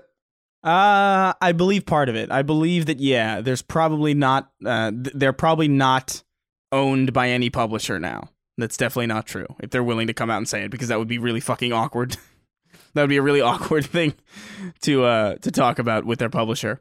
But I can't help but see this lengthy development cycle and think that something is wrong, something is amiss. This seems like, ironically enough, a Dead Island 2 situation where you've got this zombie game that's just in development hell for seemingly no real good reason. It seemed like the game was in pretty good shape when I saw gameplay of it. I don't even know how many years ago at this point. 2017, 2018, something like that. Like, they showed this game off. I remember seeing this game being played. One of my friends, I remember interviewing the staff and like the devs, and I was like, oh yeah, that looks pretty cool. And only until today did I not even realize, like, oh yeah, that's still not out, and it's been a considerable amount of time. It's a little weird. It is weird, because one of the major pieces of contention in the rumor was that Chris Avellone, who's the writer of the game, is not on the same page as the development team, and that is causing a lot of chaos. And Chris Avellone didn't write the original Dying Light, so he is coming into this kind of on his back foot in a way, which makes sense. For people that don't know who that is, he wrote Jedi Fallen Order. He's writing Bloodlines, Vampire the Masquerade Bloodlines 2. He wrote Wasteland 2, I think. He did a lot of writing on New Vegas and Alpha Protocol. And he was one of the guys that was really involved in like the original Planescape and Icewind Dale and all that stuff, so in Baldur's Gate. So he's a well-established writer, and a lot of the stuff was kind of surrounding him. And it seems like that might be unfair. But the one thing that she says, Chris, that bothers me a little bit is that we are still delivering Dying Light on PC, Xbox One, and PlayStation 4. That's meaningless, because Mojang has been owned by Microsoft for 6 years, and they're releasing in like 2 weeks a game on PlayStation 4. That just because Microsoft owns them or would have owned them doesn't mean that they're not going to put a game on PS4. And we see plenty of studios that are purchased, Obsidian being a really good example, that released a game on PS4 after they were purchased because they had promised it to someone else. Now, this is a self-published game. I was looking at it. It's Techland Publishing that's publishing it. I don't know where I got Square Enix from. But I do believe her, too. I don't think that they've been purchased by anyone. People might be sniffing around and trying. But I agree with you. I think that there's probably something amiss with this game, because remember, it was supposed to be out by now. And it was actually, I think, supposed to come out last year, too. And then they pushed it to 2020, and then they pushed it, I think, even further. So I'm a little worried about it, and it's kind of shitty, because I thought Dying Light was so special, and I thought that they had an understanding of what they needed to do to deliver a really good sequel. I don't want to say it shouldn't be hard, because it's really hard to make any game, but they had the formula of what worked, the gameplay. As long as you just deliver the gameplay again and have a nice new spin on the story and a nice new setting, it shouldn't be that complicated. It's not like they're making a new IP, so yeah, I am a little concerned about it myself. It's a little, it's never a good sign when a game's been in development for this long, especially with this. What's weird about it too is that they were so open about it for a decent amount of time, and they were like showing it off and stuff, and then like they just went silent for like years. That's the weird thing to me. Like, that's almost weirder than having like a long dev cycle, is just like being open in the beginning and then real silent later. It's like, what's the hell's going on? I don't know. Yeah, as I recall, they talked about that they were making a sequel, and then was it at the Xbox event a few years ago when they actually showed it, and then they seemed real bullish about it. You're right, and then it kind of went. Who knows? Who knows? It doesn't seem like everything's as tranquil as she's letting on, for sure. Yeah, but certainly not. I imagine that the whole pandemic is obviously, kind of throwing everybody for a loop. But I mean, it seems like this project was already kind of in a weird state of mismanagement, or like at least some slight amount of turmoil even before all this. So yeah, definitely. We'll see. We will see. That's a game I am very excited about. So we'll see when we learn more. Hopefully it'll come out this year. I hope it's not one of those games that's stranded on last gen platforms after the new consoles come out, because then people aren't going to play it. Yeah. But we will see. Number 7. Some Activision-related news has been making the rounds that will please fans of many of the Mega Publishers series. For starters, IGN reported on an interview Infinity Ward's Taylor Kurosaki, who used to be at Naughty Dog, who gave to French website GamerGen, in which he seemingly confirms that the mega popular free-to-play Call of Duty game Warzone will be coming to next-gen consoles around the time they launch, including PlayStation 5.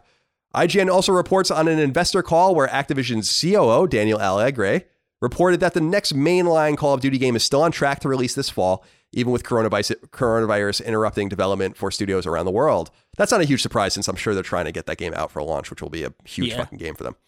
Meanwhile, website Push Square relays word that 2 unannounced games that Activision has been talking about in financial calls and in their reports are likely a new Crash Bandicoot game, as well as a new Tony Hawk game, the latter of which has been leaked on several occasions now, including by a band that submitted songs to the game's soundtrack, and most recently from a pro skater, Jason Dill, that appears in the game.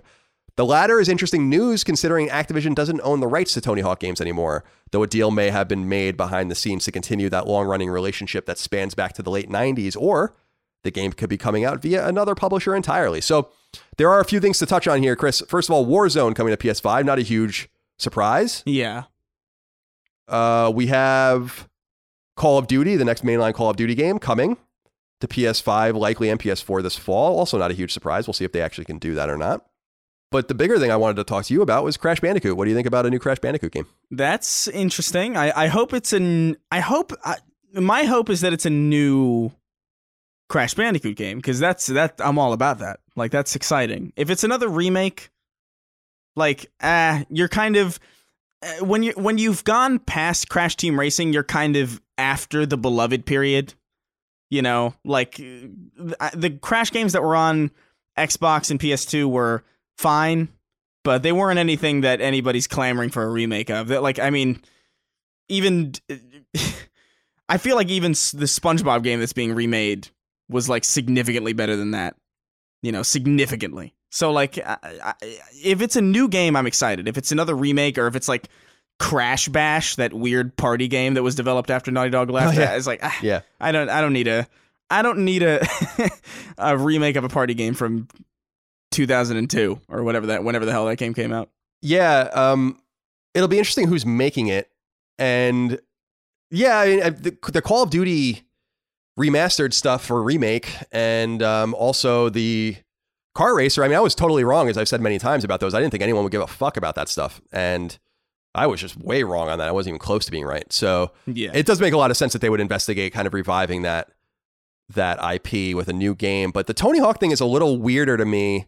And I don't know if it's because people are reporting on things they only half know about, or if they have a little bit more information than they can talk about. But Maple Media, which I think is Tony Hawk's company, has owned the rights to Tony Hawk Pro Skater and Tony Hawk's like likeness for skating games since 2018. And I don't know if what we're going to find out is that Activision is reviving that relationship, or if people are conflating things and we're going to get a Tony Hawk game from another publisher. It would make a lot of sense that Activision would try to get back into bed with them. They have the money to spend. I'm sure Tony Hawk would love to get that Activision money again, going back to their Neversoft days, of course. So we'll see what happens. I mean, this game is clearly real. It's just a matter of, just because that one punk band or whatever like blew it up with their songs being in the game, and then Jason Dill is just talking about the game. So yeah, I think it exists. I think it's real. I think, and I think honestly, I think Activision might have gone back to it. I think they probably saw that that Tony Hawk game. What was it, Pro Skater 5 or whatever? Yeah, that they got out like right under the wire. I saw that they probably. I assumed that they probably saw that come out and release like to complete disappointment, like one of the worst games that year, and Activision was probably like, hey, you know, we did this pretty good when we were doing it. Like maybe come back. Maybe we'll strike a deal or something. I don't know why Activision is Larry David from Curb Your Enthusiasm, but that's kind of how I feel it is. Yeah, Robomoto took over from Neversoft, and that began with Motion and then Ride in 2008 and 2009. And none of those games they even did the Pro Skater HD remake, which I know people did like. That was on PS3. Came out in 2012, but Pro Skater 5, I mean, was long rumored to have come out so quickly in 2015 because they were trying to get it out before they lost the rights, I guess, to the IP. And then that game Skate Jam from Maple Media came out in 2018. That was only on iOS and Android. So the series has been dormant. And as we've said in the past, like there are a couple of skating games like Session that are going to try to fill this void. So there is a desire for this. It's just a matter of if they can make it happen or not. And I don't know if they have an external developer. Neversoft is kind of doing, Robomoto doesn't exist anymore. And Neversoft has been folded, I think, into Infinity Ward. So they don't exist anymore either. So I'll be interested to see how this all turns out. I have no idea. Yeah. It'll be very interesting to see. It'll be wild to see. Yeah, it'll be really fun. I hope they do come back to Activision so they can use the whole Pro Skater thing and go on with it. So number 8, this is a weird one. In a peculiar move not often seen in the games industry, 2 IP-wielding publishers have swapped franchises with each other in a deal most akin to a sports trade. As reported on THQ Nordic's Twitter account, THQ Nordic sent its Red Faction and Painkiller IP to Koch Media, and in return received Risen, Sacred, Rush for Berlin, Second Sight, and Singles, Flirt Up Your Life. Now, this is definitely a weird deal, not only because of the trade, but because Koch Media and THQ Nordic are technically in the same corporate family. So this seems to have to do more with the immediate semantics than long-term IP ownership, as Embracer Group, which owns both entities, still control all applicable IPs in the deal. Red Faction is definitely the biggest series in the deal, the original having first come to PS2 way back in 2001. It's one of the first games on PS2 I bought. Red Faction Armageddon, launched in 2011, was the last game in the series before the original THQ went belly up, and Deep Silver acquired the franchise off the heap. Painkiller is a game first launched in 2004, developed by People Can Fly, the studio once in the Epic family that worked on Gears of War and created Bulletstorm. Sacred is a long-running action RPG series that first launched in 2004 and was last seen in the form of Sacred 3 in 2014 on PS3 and elsewhere. Risen is a trilogy of action RPGs helmed by THQ Nordic-owned Piranha Bytes, with the last game, Risen 3, coming to both PS3 and PS4 in 2014. Rush for Berlin is an obscure PC RTS first launched in 2006. Second Sight was a little-known stealth game launched on PS2 and elsewhere in 2004. And finally, Singles Flirt Up Your Life was a PC simulation game launched in 2003 with a PC sequel coming in 2005.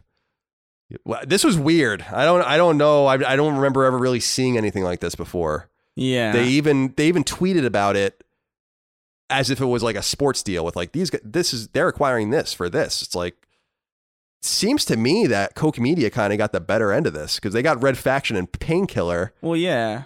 Of course, yeah. Like Painkiller and Red Faction are obviously the better one. They're like you're really trading down, but also it's the same company, so who cares? Like, yeah, I don't really. Just seems like a shifting around of assets more than a trade. Yeah, I was trying to read a little bit around about this, and I'm like, I don't really understand what the fuck's going on here because this same umbrella corporation owns all of this stuff anyway. But I guess it's just a semantical thing to allow these guys to work on the games they want to work on. THQ Nordic losing Red Faction, which was. Actually, because we always make fun of everything THQ Nordic owns, Red Faction is probably probably the second or third biggest IP they own at this point. Sacred, so Sacred and Risen are both like mid-tier games that probably could live in this era of persistent action RPGs, but I just don't know. Rush for Berlin, I had honestly never even heard of. I had to read about that. Second Sight, I hadn't thought about in a while. And Singles Flirt Up Your Life, I do remember that because that was like one of those weird pervy games that came out at the time. So you guys can go read more about that on the internet if you want. Number 9. This is perhaps not the biggest surprise, but Destiny 2 is officially coming to next-gen platforms, including PlayStation 5. Confirmation happened in brief on Twitter, where the official account from developer Bungie responded to a post from the official Xbox account about all of the developers and publishers supporting Xbox Series X. The tweet read, quote, Destiny 2 will be on next-gen platforms, more details to come, end quote. Destiny 2 has been a smash hit for Bungie since its launch in 2017. As we all know, Bungie took over the series from Activision as publisher back in 2019 as well, giving them full control over the IP. What the studio's plan is for when the ports will be ready remains to be seen. What do you think about this, Chris? You're a huge Destiny fan. You think we'll see this in time for launch? I think so. I would be confused. This is the weird thing about this era is that like because it's already backwards, because the Series X is presumably backwards compatible, you could already kind of play Destiny 2 as it exists on your Series X, probably. I would imagine. It would be weird if they gated that. especially because there's cross-platform. I would assume there would be cross-platform play. It'd be weird if you just locked players out based on what platform they had, specifically with this generation, as opposed to the last one. It seems reasonable, although because Destiny 2 is an online game, I don't know if you're going to see much in the way of like the features that the Series X is likely, or the next generation in general is likely to be focusing on. So like faster load times and stuff, like that's all dictated by connectivity and internet connection anyway in a game like that. So you're probably not going to see stuff like that. I wonder if they will boost frame rates and maybe fidelity. I would hope so. Although you could argue that kind of makes playing on the previous systems a bit disadvantageous if you have literally less frame data to react in a competitive game. That might be a bit confusing and a bit of a minefield to navigate. But I don't know. We'll see. I assume that it would be on the next generation platforms. I just didn't know if it would be like a proper port or not. It'll be interesting. Yeah, I was thinking about the frame rate issue. Like, does Destiny 2 run at 60 or 30? No, it runs at 30. Yeah, so even bumping it to 60 would obviously be unfair to everyone playing cross-platform, but it's not necessarily, I mean, there is a PvP component to it, right? So it's not, because I always think of Destiny as a PvE game. Yeah, there's a like huge cooperative. There's like arguably, I think the most of the focus is on PvP right now, but oh, interesting. Okay. Yeah, so I don't know. It would be weird to, because that's the thing. It's like you don't want to lock people out of the player base. You wouldn't want to like separate those two player bases, the one on the original Xbox One and the Series X. But you also don't want to mix them if one's playing on 60 and one's playing at 30. But you don't also want to have the one on the new system run at 30 just to keep parity, because then it's almost like not even getting a new game or not even upgrading a console. It's a weird situation that they find themselves in. I wonder how they're gonna balance that. I guess you could argue that on PC you can choose to play at 30 if you want, and that doesn't really matter. So we'll see. It's interesting. Yeah, they might have to gate it. Yeah, but it'll be interesting. Yeah, maybe making it just backwards compatible. I mean, it will fundamentally be backwards compatible, like you said, but maybe just focusing on that and then keeping it at 30. Although, yeah, that would be disappointing for a lot of people, because I think the expectation widely now is going to be, 60 frames and maybe even 1440. Yeah. I mean, it runs at 60 on PC, and it's divine. It's like it's deeply noticeable when you compare them.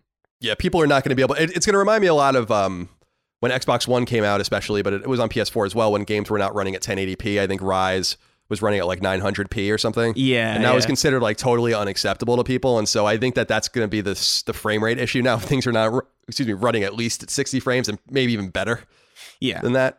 It's probably going to be a pretty controversial Which, in fairness, I think is a pretty reasonable standard at this point.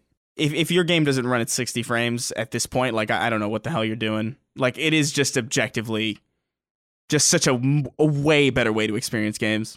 Yeah, I still have the anti-savant thing going on with frame rates, where I can still get away with the 30 frames thing for now. But yeah, I didn't mind it. As I become more ingratiated with, I'm sorry, go ahead. No, I didn't mind it before I saw two versions of the same game running simultaneously, and I play both. I play on PC and on console, and it really is deeply noticeable. Like when you see it like running in real time. It's if you're like, because I can wake up and play Destiny 2 on console at 30 frames and I'm fine. But if I go to PC and then switch back, it's unplayable. Like it really is more of like a kind of an acclimation process than anything. But we'll see. Interesting. Well, we will see, won't we? Number 10. Star Wars is coming to PlayStation VR in a big way, according to a write-up on the official PlayStation blog. Vader Immortal, a Star Wars VR series, which was originally released last year on Oculus Quest across 3 episodes, will soon be available for PSVR, and the entire run of episodic games can be purchased together, which is a first for the lesser-known series. Vader Immortal was created by ILB Cross Lab, a development studio internally run by Lucasfilm, which is obviously now owned by Disney. The series was very well received. It was nominated for an Emmy for Outstanding Innovation in Interactive Media and won the GDC Award for Best VR or AR game just this year. A specific release date is unknown, but Lucasfilm is aiming to get all 3 episodes to PSVR this summer. Pete wrote in and said, "Hey, CNC.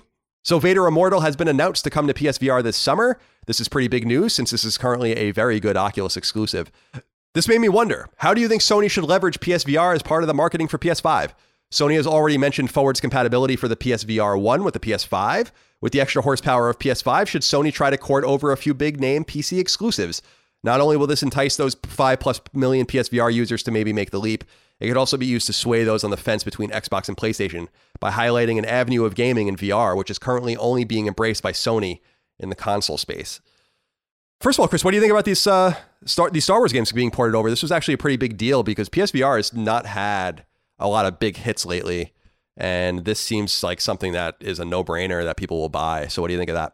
I think it's cool. I think it shows that there's active interest in PSVR from Sony, which is something that's been kind of just sort of only vaguely assumed lately because there really hasn't been much new.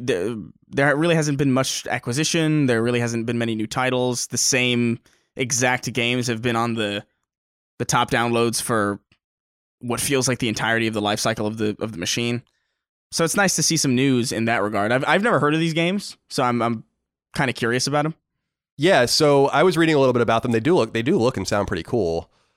As far as the acquisitions thing is weird. I mean, it's easy to forget now because we've been moving so quickly through the news lately, just in the PlayStation space, that Iron Man VR was delayed at the same time The Last of Us was, and we just have not even heard anything about it since. And we've heard now about The Last of Us coming out, it's going gold, and we also know Ghost of Tsushima is coming the next month. So it is a little strange from that perspective, and it is cool to kind of get something new in the PSVR environment. But as far as Pete's comments about PSVR, I was reading, there had been some comments about, I think, the less than 2% acquisition rate of VR on Steam, and that even though Half-Life Alyx is doing really well there, that's still horrible. I mean, that's 1 in 50 people with even the ability to buy that game.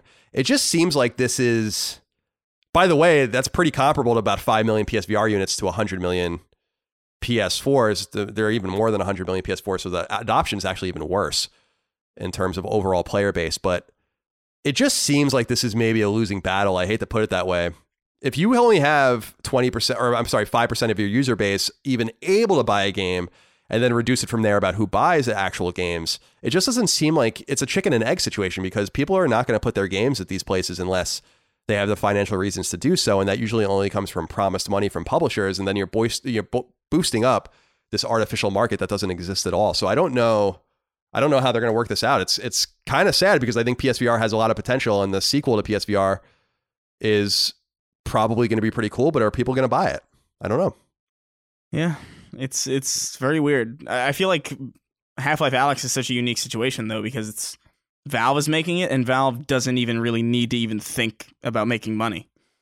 Like, they could just do whatever the hell, and they don't even have to care who is going to buy it or what the install base is, because they just make money off of literally everybody else. So they're one of the only studios that can even afford to put so much AAA resources into something like a VR title. No, you're definitely right. You can make the argument that Sony and Microsoft are in that boat too, because they have their marketplaces, but it's clear that Steam's marketplace is just much more vibrant. And since they spend so much less on internal development resources than Sony or Microsoft does. Well, they also don't manufacture anything. That's also true. That's a great point. So yeah, there's much to learn about what Steam is doing and what Valve has done in order to kind of right the ship. And I do appreciate Alyx just from the sense of them doing it. They definitely didn't have to do that. They even took one of their own studios that they just acquired and canceled their game and put them on it. So they did make some sort of sacrifice in terms of Campo Santo. So we will see how it all goes with PSVR and PSVR 2, but I'll be keeping a keen eye on this Darth Vader game, and I'll be curious to see how it does. Because it's the same, well, we're going to talk about it actually right now, but it's the same games in the VR top 10 list in sales every month. So it's not a good sign for PSVR's viability. Number 11, Sony has revealed the most downloaded games on PlayStation Network for the month of April, and the top game shouldn't come as any surprise.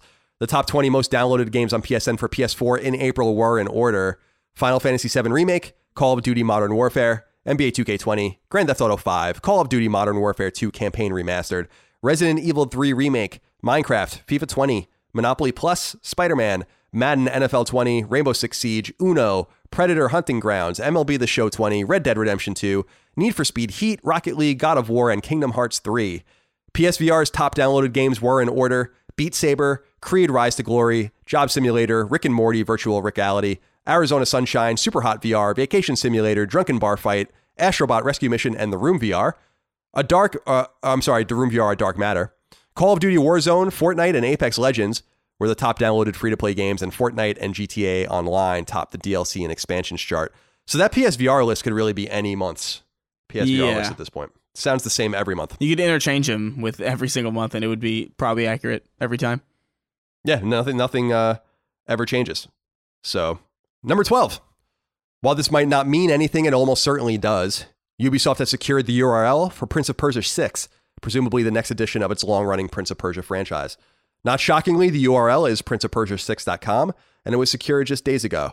Ubisoft has yet to comment on the game, and it's unclear if and when we'll see it, but the URL's emergence happens on the tail of a leak of Prince of Persia footage from a long-since-canceled game called Prince of Persia Redemption.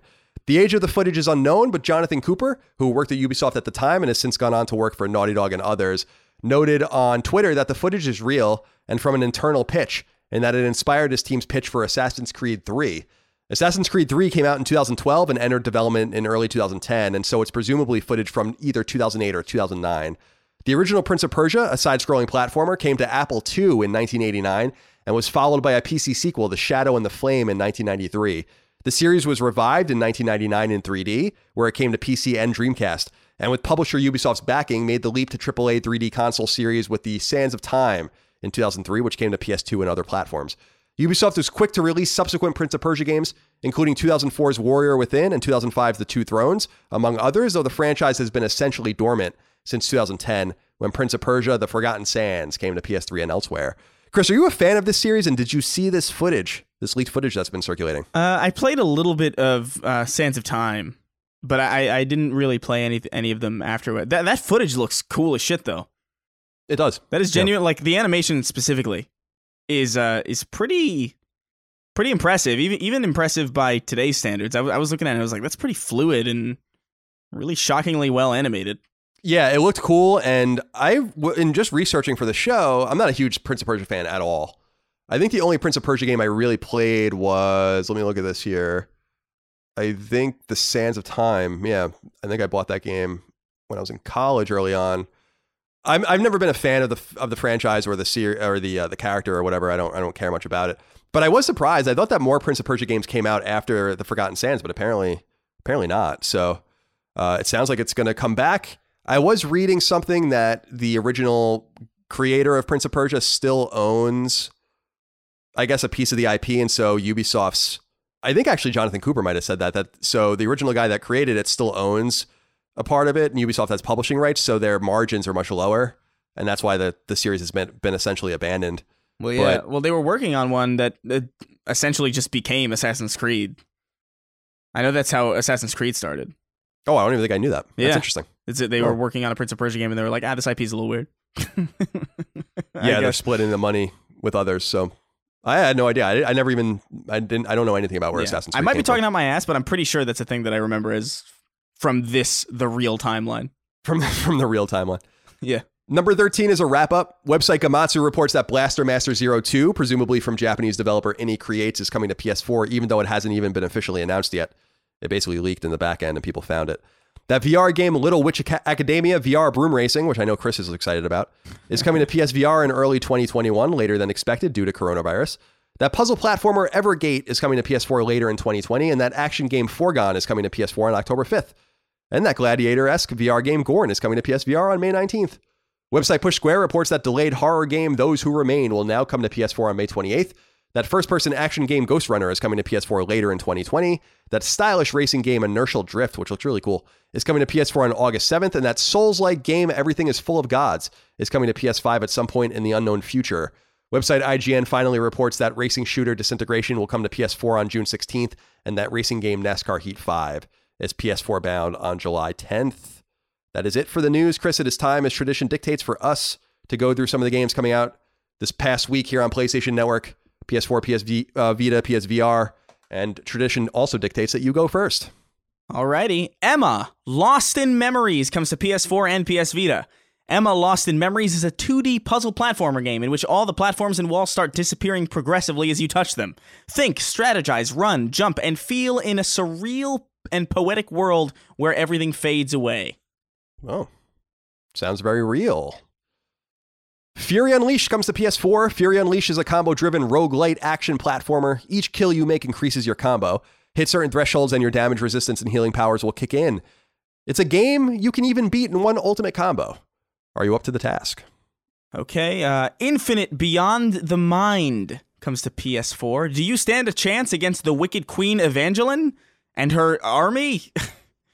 You're the last hope to prevent her world domination. Infinite Beyond the Mind is a slick 2D action platformer where you take on the evil queen Evangeline Brahman? Yeah, I don't know. Yeah. Brahmin are the radioactive cows in Fallout, aren't they?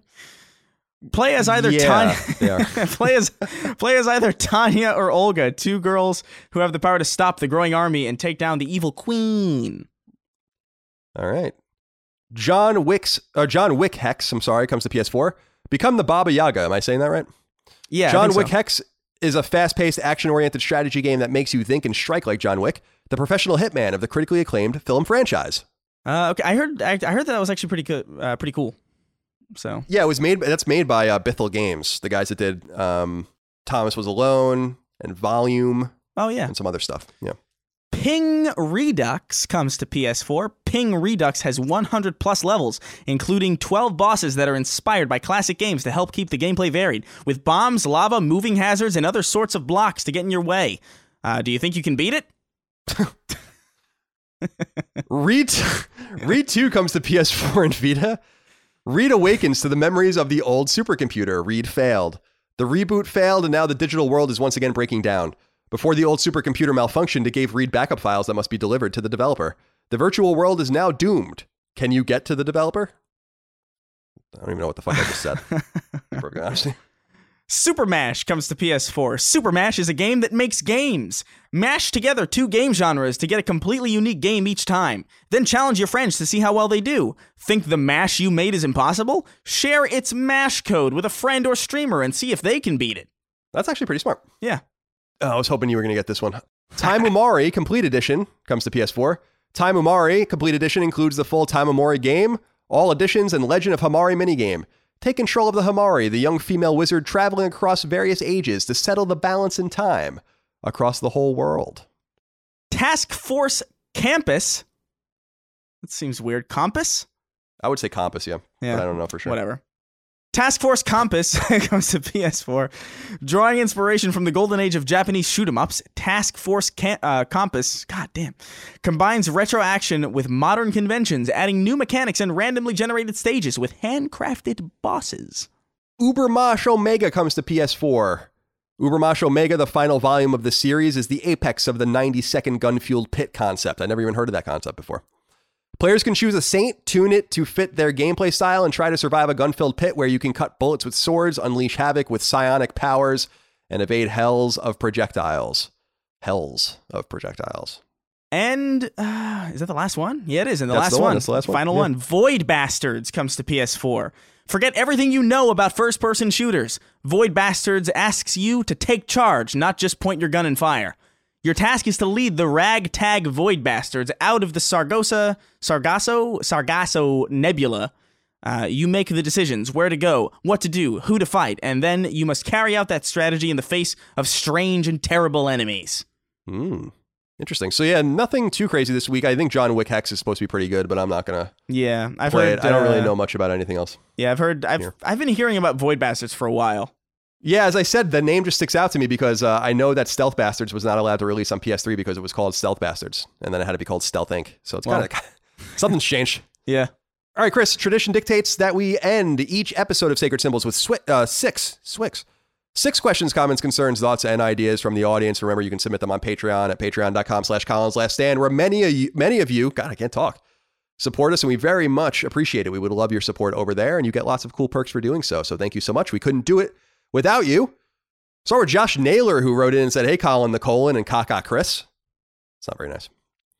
How important is New Game Plus to you guys? For me personally, it can sully a game for me if I go back into the menu after completing it and realizing it has no New Game Plus option. The lack of this in Resident Evil 2 Remake really brought me down, and the New Game Plus mode in God of War has caused me to love it even more. Going back and punishing those who punished you at the beginning of your journey is just the perfect reward for a job well done. I don't know what the first game is that got New Game Plus, like where that term came from, but I remember the first game having it in my own life is Chrono Trigger. Mm-hmm. And that's where I remember even learning that term. But I don't really care. I don't often play games again, so I don't need New Game Plus. It's not something there for me, but it seems like something that should be included in as many games as possible. Twin Breaker has New Game Plus, our game, just to give people a reason to keep playing and give them some value. But is it an important feature for you? Yeah, I think so. Like, his question, his statement about God of War actually confuses me a little bit. Did God of War have a New Game Plus mode at launch? I feel like it didn't. Yeah, I think it came later. I can look that up. Because I remember actually that was one of the games that bugged me, because I was actually like super excited to go to the beginning of the game again and just wreak havoc on all of those stupid annoying assholes at the beginning who would just like pummel me into the ground, and I couldn't do it. I could be wrong, but I feel like I remember that was the case. Yeah, so on PlayStation Blog it says August 20th, 2018. It launched that day as a free update. Yeah, that was like way after I finished it. But yeah, it is kind of bothersome in games when it's just not there, especially when just the combat is so good that you just kind of want to experience older combat scenarios with your newer abilities, even though they are inevitably just easier because they're not designed with the intent of dealing with all the stuff that you now have by the time that you're at the end of the game. There is a sense of catharsis in going back to that first dude and just wrecking him. Yeah, I can see that for sure. Yeah, I just always like moving on.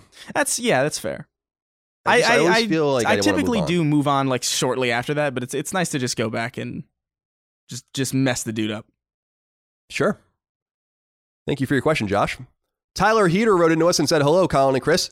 With the recent announcement of Jeff Keighley's 4-month-long Summer Game Fest, what do you guys expect or think? There are numerous publishers partaking in this event, and I, for one, am excited. It's nice to see Jeff doing things on his own. This is also something I believe he put together in the wake of him leaving E3 2020 and E3, well, not happening. Do you guys think with this move, we will see more of these digital events going forward, and a show like E3 will get pushed to the wayside in some way, shape, or form? I appreciate all you do, and keep making Fridays fabulous." Thank you, Tyler.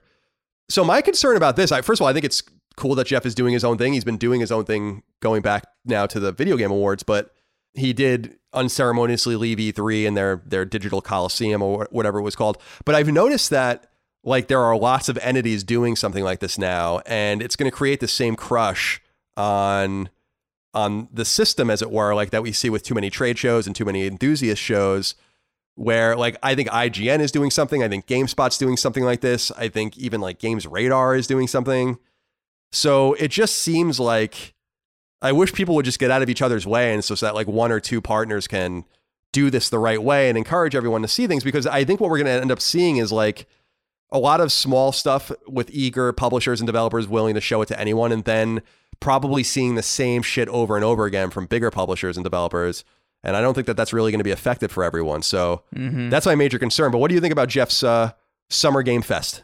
I think it's cool. I like Jeff Keighley. I always have. I enjoy. I like that. I know that he cares a lot, because there's a lot of people who do stuff like this in either other industries or just other mediums, and it's like so obvious that they're just sort of there to just sort of collect. One of the people who comes to mind is like, you remember how Joel McHale was just like a part of all these random streams for video games for no reason, even though it was just clear that he hated every moment. So it's like it's nice to have somebody who's just like authentic and who cares about the industry and the craft and all that. I don't really know what this is supposed to be. Like is like, was the Series X Inside Xbox thing a part of this or not? Like it's kind of weird, because he says it's like several months long of just information about games, which this last Xbox event technically was, but it wasn't a part of this. And you're just like, is there even a distinction as to what's a part of this and what isn't? Or I don't really know what it is still. Yeah, I'm a little confused too, because it does seem like there's a lot of partnerships with publishers, developers, or whatever, and working in tandem to try to touch on everything, which is what I'm saying, which is what I want. But it does seem a little incoherent. I think the biggest players are going to do the best. So obviously Keighley will do really well, and then IGN will do really well. But I don't think that this is going to work out very well for other smaller partners, because I just think it's going to become redundant. I think it's just the same problem that you see with a lot of these shows generally, which is why it was so effective that E3 was when it was, and then Gamescom was when it was, and then PlayStation Experience was when it was, or whatever, because at least there was time to deliver the new goods. And when you start doing the trade show circuit and you realize that a lot of the same builds are being shown everywhere and stuff like that, it's what Sony has actually itself been talking about for a long time, why they stopped even going to these shows, because they had nothing to show. And then people write bad things about their stuff because they're seeing, because there's these unrealistic expectations, I guess, or whatever. So we'll see what happens. But yeah, I like Jeff too. I think he's a really nice guy. Ian Savage wrote in and said, "Hey, Colin and Chris, hope all is well. My question is about the future relationship between From Software and Sony. With Miyazaki and company working on the much anticipated Elden Ring and Demon's Souls Remastered and Bloodborne 2 an obvious choice from Sony to be released on PS5, what do you think are the prospects of Sony potentially purchasing From Software outright, or at least have some kind of second-party relationship with the studio, especially considering the success of the Game of the Year awarded Sekiro Shadows Die Twice? Thanks for being the highlight of my week. Thank you for your kind words, Ian. Very nice of you indeed." FromSoft. Chris, do you think that they make sense within the Sony first party? From a second party, I think they do. I think Bloodborne being an exclusive kind of series from these guys is good, but I don't know if you necessarily want to buy a studio like this when they're already working with you in a pretty reasonable capacity. Also, because I just don't think the optics of it would be too good. I think the most hardcore people who are into Dark Souls and these kinds of games are likely on PC. I don't have like data for that, but that's the sense that I get. And I feel like it would probably be a pretty negative press riddled day if they were just like, "Hey, we just purchased FromSoft and now you can only play literally every single FromSoft game only here from here on out." I just don't think it would play that well. I wouldn't do it, especially when you already have Bloodborne and likely a Bloodborne 2. If I'm guessing correctly, I would imagine that that's on the table. Yeah, it's interesting you say that about PC, because that wasn't true for a while, but it seemed like when Dark Souls itself started slowly migrating to PC, I think that started with like Scholar of the First Sin, and then I think they went back and released it on PC, or whatever, however it went. I think that's how it happened. Mm-hmm. Maybe I'm wrong about that. I'm looking at the dates now. No, I guess Dark Souls was ported in 2012 to PC. So when that all started, it did seem like the series was kind of living again through PC gamers, but I don't have any data for that either. I don't know for sure. Yeah. It's just the sense that I get kind of navigating the landscape and talking to people is that it's not necessarily PC centric, but it's got a huge hardcore audience on PC, likely because PC is just backwards compatible and they get to play all this stuff without investing in new hardware. Yeah, because I mean, going back to their original, they started but with Kingsfield in the early 90s and mid 90s, and then Armored Core and all that shit. They were always on console. I think that the first time they ever even released a game on PC was when they released Dark Souls as a port. So they do have this opportunity, I guess, to continue to find their audience there. And I think that Dark Souls was one of those games that just Sony let get away, because famously Demon's Souls, which came out in 2009, was published by Sony in Japan, but was actually published by Atlas in the West. And that was because Sony didn't see any potential in it. So they totally dropped the ball there, which is where I think Bloodborne came from and why they wanted to make and release that game with FromSoft. And I would imagine that they're going to make another Bloodborne game. They own that IP. They don't need FromSoft to actually make it, but I think that would be a mistake for them not to. But Sekiro Shadows Die Twice, which came out a little over a year ago, was Activision published. But Chris is right that they already have a bit of a working second-party relationship, not only with Demon's Souls, but then with Bloodborne, but also with, remember, they made that PSVR game, Derasene, that came out in late 2018. That's only on PSVR. They are working on Elden Ring, as he said, and that's going to be a game that's published by Bandai Namco, and that relationship obviously goes back to Dark Souls itself. So we'll see how it all goes, but I agree. I don't know that it would be an optically wise move, although I think it would maybe be a pretty wise move to fill out their catalog. But if you even look at From Software's games, like, they don't release that much. So I don't know that you necessarily even want to be in bed with them. Although I think Sony would have been thrilled to have Sekiro as an exclusive, just as an example, and Elden Ring. Who knows if that's going to be any good, but we will find out. All right, let's move on here. We have 3 more. Nicholas Schaeffler wrote in and said, "Hey there, Seamen Supreme. I'm new to the JRPG genre and recently picked up Dragon Quest XI and Final Fantasy VII Remake. Question: What's with the crazy enemy designs?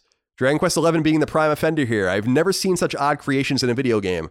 While I enjoy the slimes as an iconic early game enemy, the other enemies like the Cruel Cumber, Lump Wizard, and Lips, yeah, the lips are fucking weird, seem out of place in a modern day high definition RPG. Do you find it charming? Is it nostalgic? Thanks for satisfying my curiosity, TGIF. Chris, what do you think about the weird enemies in JRPGs?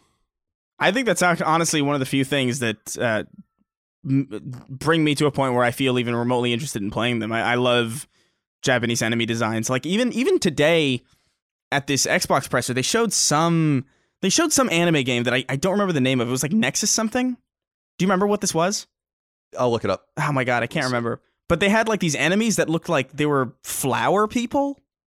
And it looked amazing. That's not a JRPG, obviously, but it's like a very Japanese-inspired looking game at the very least. And it's just striking. I like that stuff personally, even if it is like kind of like outdated. I just find that kind of oddness very charming and very interesting. And it just speaks to just this level of confidence. It's like, yeah, you'll play our game even if you're fighting Lips. Yeah, the Lips enemy in Dragon Quest are really weird. The game is Scarlet Nexus from Bandai Namco. Yeah. Like, those enemies look amazing in that game. I don't know what the hell that game is, but I'm almost willing to ignore the fact that the protagonists are all anime people to play it. Yeah, I agree with you, Chris. I think that's part of the charm of the genre is the camp in it and how it takes itself so seriously and yet it's so comical in some way, but it's serious nonetheless.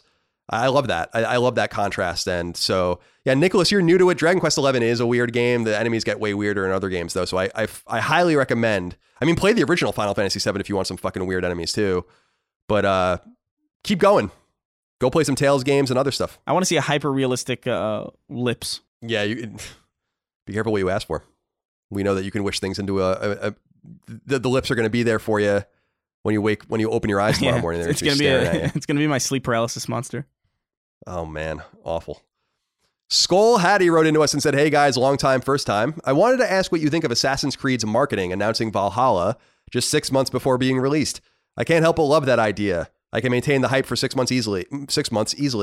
I totally forgot about Final Fantasy VII Remake for years, so what's the point of announcing it? Until the release gets close, you don't even really know if a game is going to get through the whole process. This would help prevent delays, angry, impatient gamers, pressure for getting the game out, and more. Am I missing something or lots of things here? Am I in the vast minority?" Well, Skull, it's funny you say this, and I'll be interested to get Chris's take on this, because I think in the modern era, what really began this quick turnaround was Fallout 4. Yeah. And I think that really worked out well for that game. I actually think it benefited that game because it ended up not being as great as everyone, I think, thought it was going to be. And I think that wasn't, people were just so excited to get it that no time to ask questions, just buy product. So I like this as well. And I like that not only that Ubisoft announced Valhalla late, they were probably going to announce it at E3, I assume, but also that they put Assassin's Creed away for a while because it just wasn't working out and they needed more time. And so I love everything about it. I mean, I love, first of all, I think the game's subject matter is really cool. Again, I'm a little confused why this Saxon 9th century England shit is so big right now. I just don't understand where this came from, but maybe that's just the stuff I'm paying attention to and watching. Maybe it's just not that big.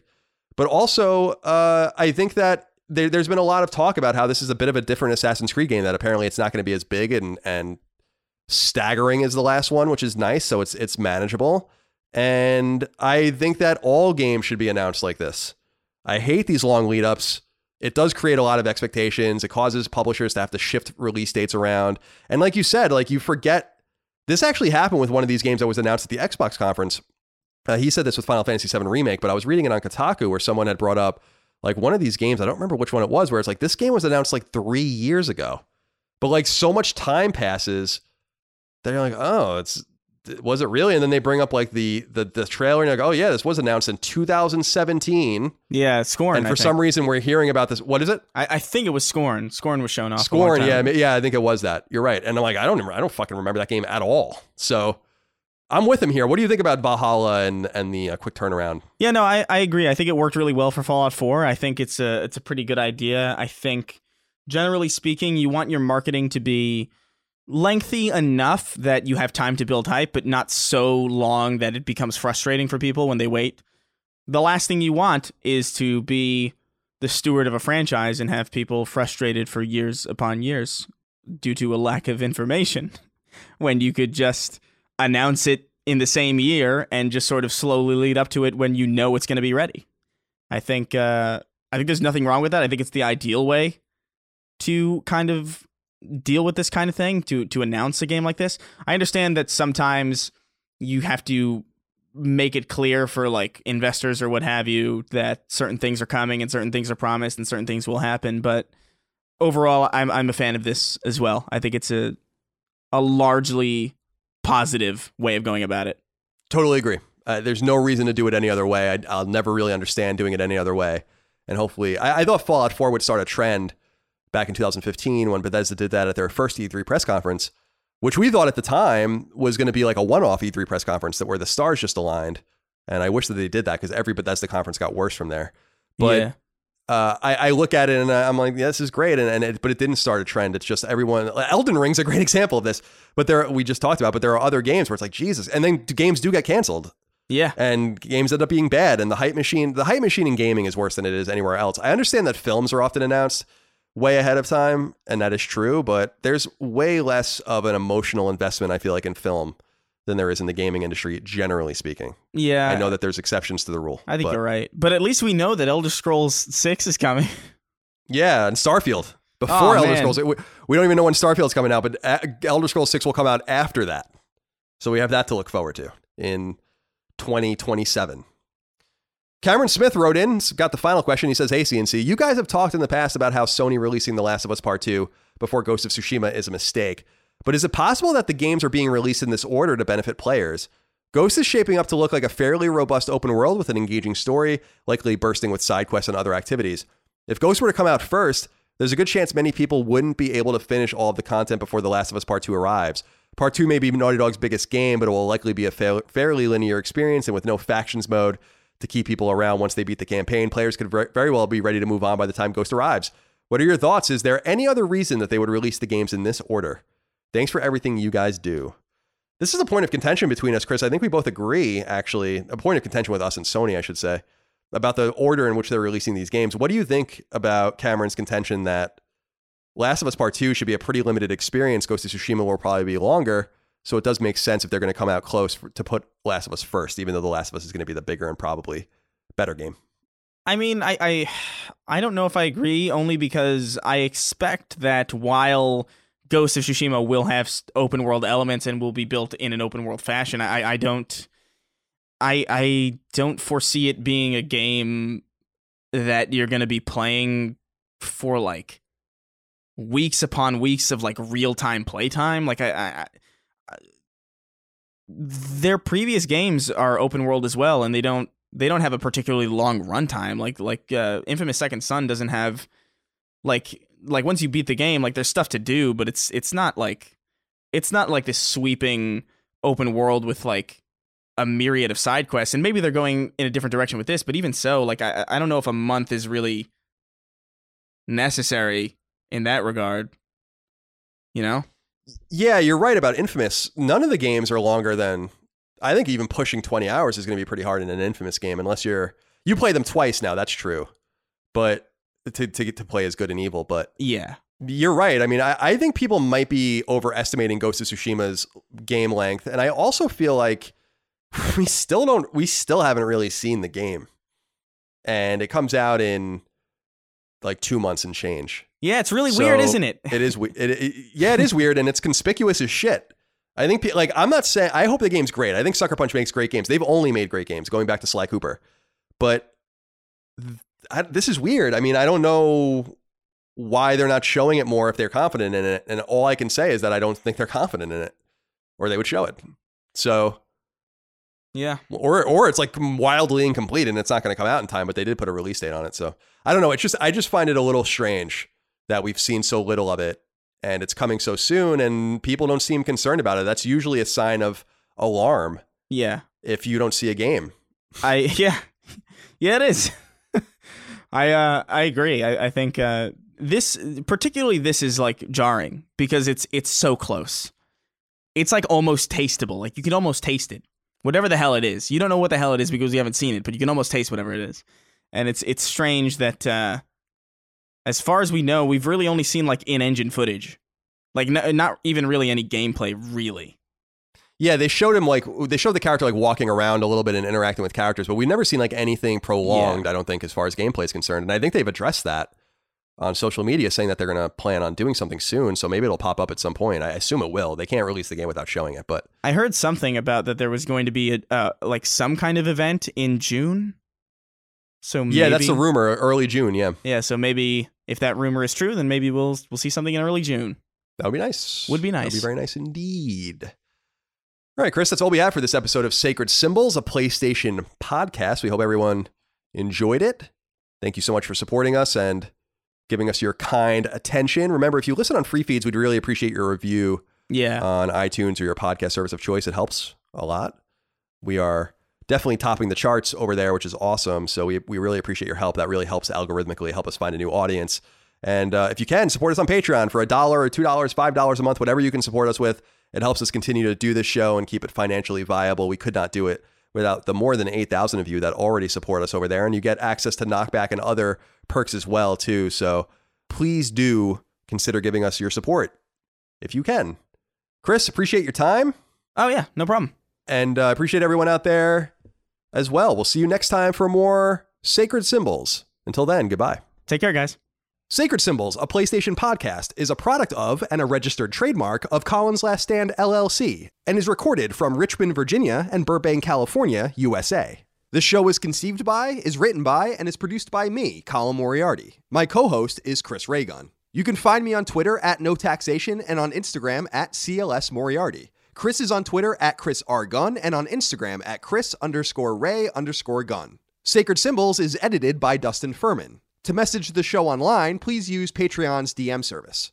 As you know, all of Colin's Last Stand shows, including Sacred Symbols, are fan-funded on Patreon at patreon.com/ColinsLastStand. The following names are at the producer level or higher on Patreon, and we are eternally grateful for your kindness, generosity, and fandom. Adam Nix, Ahmad Tamar, Alex Cabrera, Alex Gates, Alex Mones, Alan Tremblay, Andrew Parker, Anton K, Antti Kinnunen, Azan, Barrett Boswell, Bo Clant, Ben, Betty Ann Moriarty, Bjorn Campbell, Blake Israel, Bloody Fang, Boots, Brad Cooley, Brian Chan, Carlos Algarit, Casual Misfits Gaming, Chad Lewis, Chris Adams, Chris Buston, Chris Galvin, Chris Moore, Colin Davenport, Colin Love, Connor Gashian, Corey Wyatt, Damon Weathers, Daniel Diamore, Daniel Margaka, Darren Gardner, Daryl E. Naiman, David Chestnut, David Ellis, David John Finnegan Wright, Don Lee, Donnie Nolan, Dylan Burns, Enrique Perez, Eric Finkenbeiner, Eric Harden, Galja, Gamer Filmaholic, George Anthony Nunez, Gerald Pennington, Gio Corsi, Greg Juliffs, Homeworld Hub, Hugo's Desk, Infinite, Isaac Wassman, Jason Pettit, Jackson Lastigua, Jay Getter, Jeff Pollard, Jeremy Key, Jeremy Shook, Jerome Ferreira, Jesse Owen, Joe McPartlin, Joey Finelli, John Schultz, John Cadero, Jonathan Reich, Jonathan H, Jorge Palomino, Josh Bushing, Josh Gravelick, Josh Yeager, Josh M, Josh McKinney, Joshua Jonathan, Joshua Smallwood, Justin Wagaman, Carl Tolman, Keith A. Lewis, Kevin R. Lord, Kiet Mai, Night Draft, Kyle Hagel, Lawrence F. Prokop, Lou and Ray Loper, Mad Mock Media, Miranda Grubba, Mark Boggio, Marius Garson Peterson, Martin Beck, Mason Cadillac, Matt Martin, Matthew Purdue, McDog18, Megadet, Michael Gates, Michael Vecchio, Miguel A. Brewer, Mike Wayant, Morgan Ashley, Mubarak, Nathan R. of Fortuna Organic Produce, Patrick Harper, Patrick Kelly, Patrick Leslie, Paul Joyce, Peter Reynolds, Petro Rose, Phil Crone, Raul Melendez, Ray Leja, Richard Hebert III, Richter86, Robbie Hensley, Rodney Coleman, Ross Marenka, Ryan Murdoch, Ryan R. Kittredge, Ryan Reeves, Ryan T. Mandel, Saul Balcazar, Scott Lovelace, Sean Chandler, Sean Mason, Shane Rayum, Simon Conception Jr., SL the FMA, Spencer Brand, Stephen Nieder, Taylor Barkley, TB Lightning, Throw 7, Toby Shootman, Todd Paxton, Tony Zaniga, Toothless Gibbon, Travis Plymel, Tyler Bello, Tyler Harris, Vexius, William O'Carroll, and Zach Parsley. Angie's List is now Angie, and we've heard a lot of theories about why. I thought it was an eco move. Fewer words, less paper. No, it was so you could say it faster. No, it's to be more iconic. Must be a tech thing. But those aren't quite right. It's because now you can compare upfront prices, book a service instantly, and even get your project handled from start to finish. Sounds easy. It is, and it makes us so much more than just a list. Get started at Angie.com. That's ANGI, or download the app today. The Angie's List you know and trust is now Angie, and we're so much more than just a list. We still connect you with top local pros and show you ratings and reviews, but now we also let you compare upfront prices on hundreds of projects and book a service instantly. We can even handle the rest of your project from start to finish. So remember, Angie's List is now Angie, and we're here to get your job done right. Get started at Angie.com. That's ANGI, or download the app today.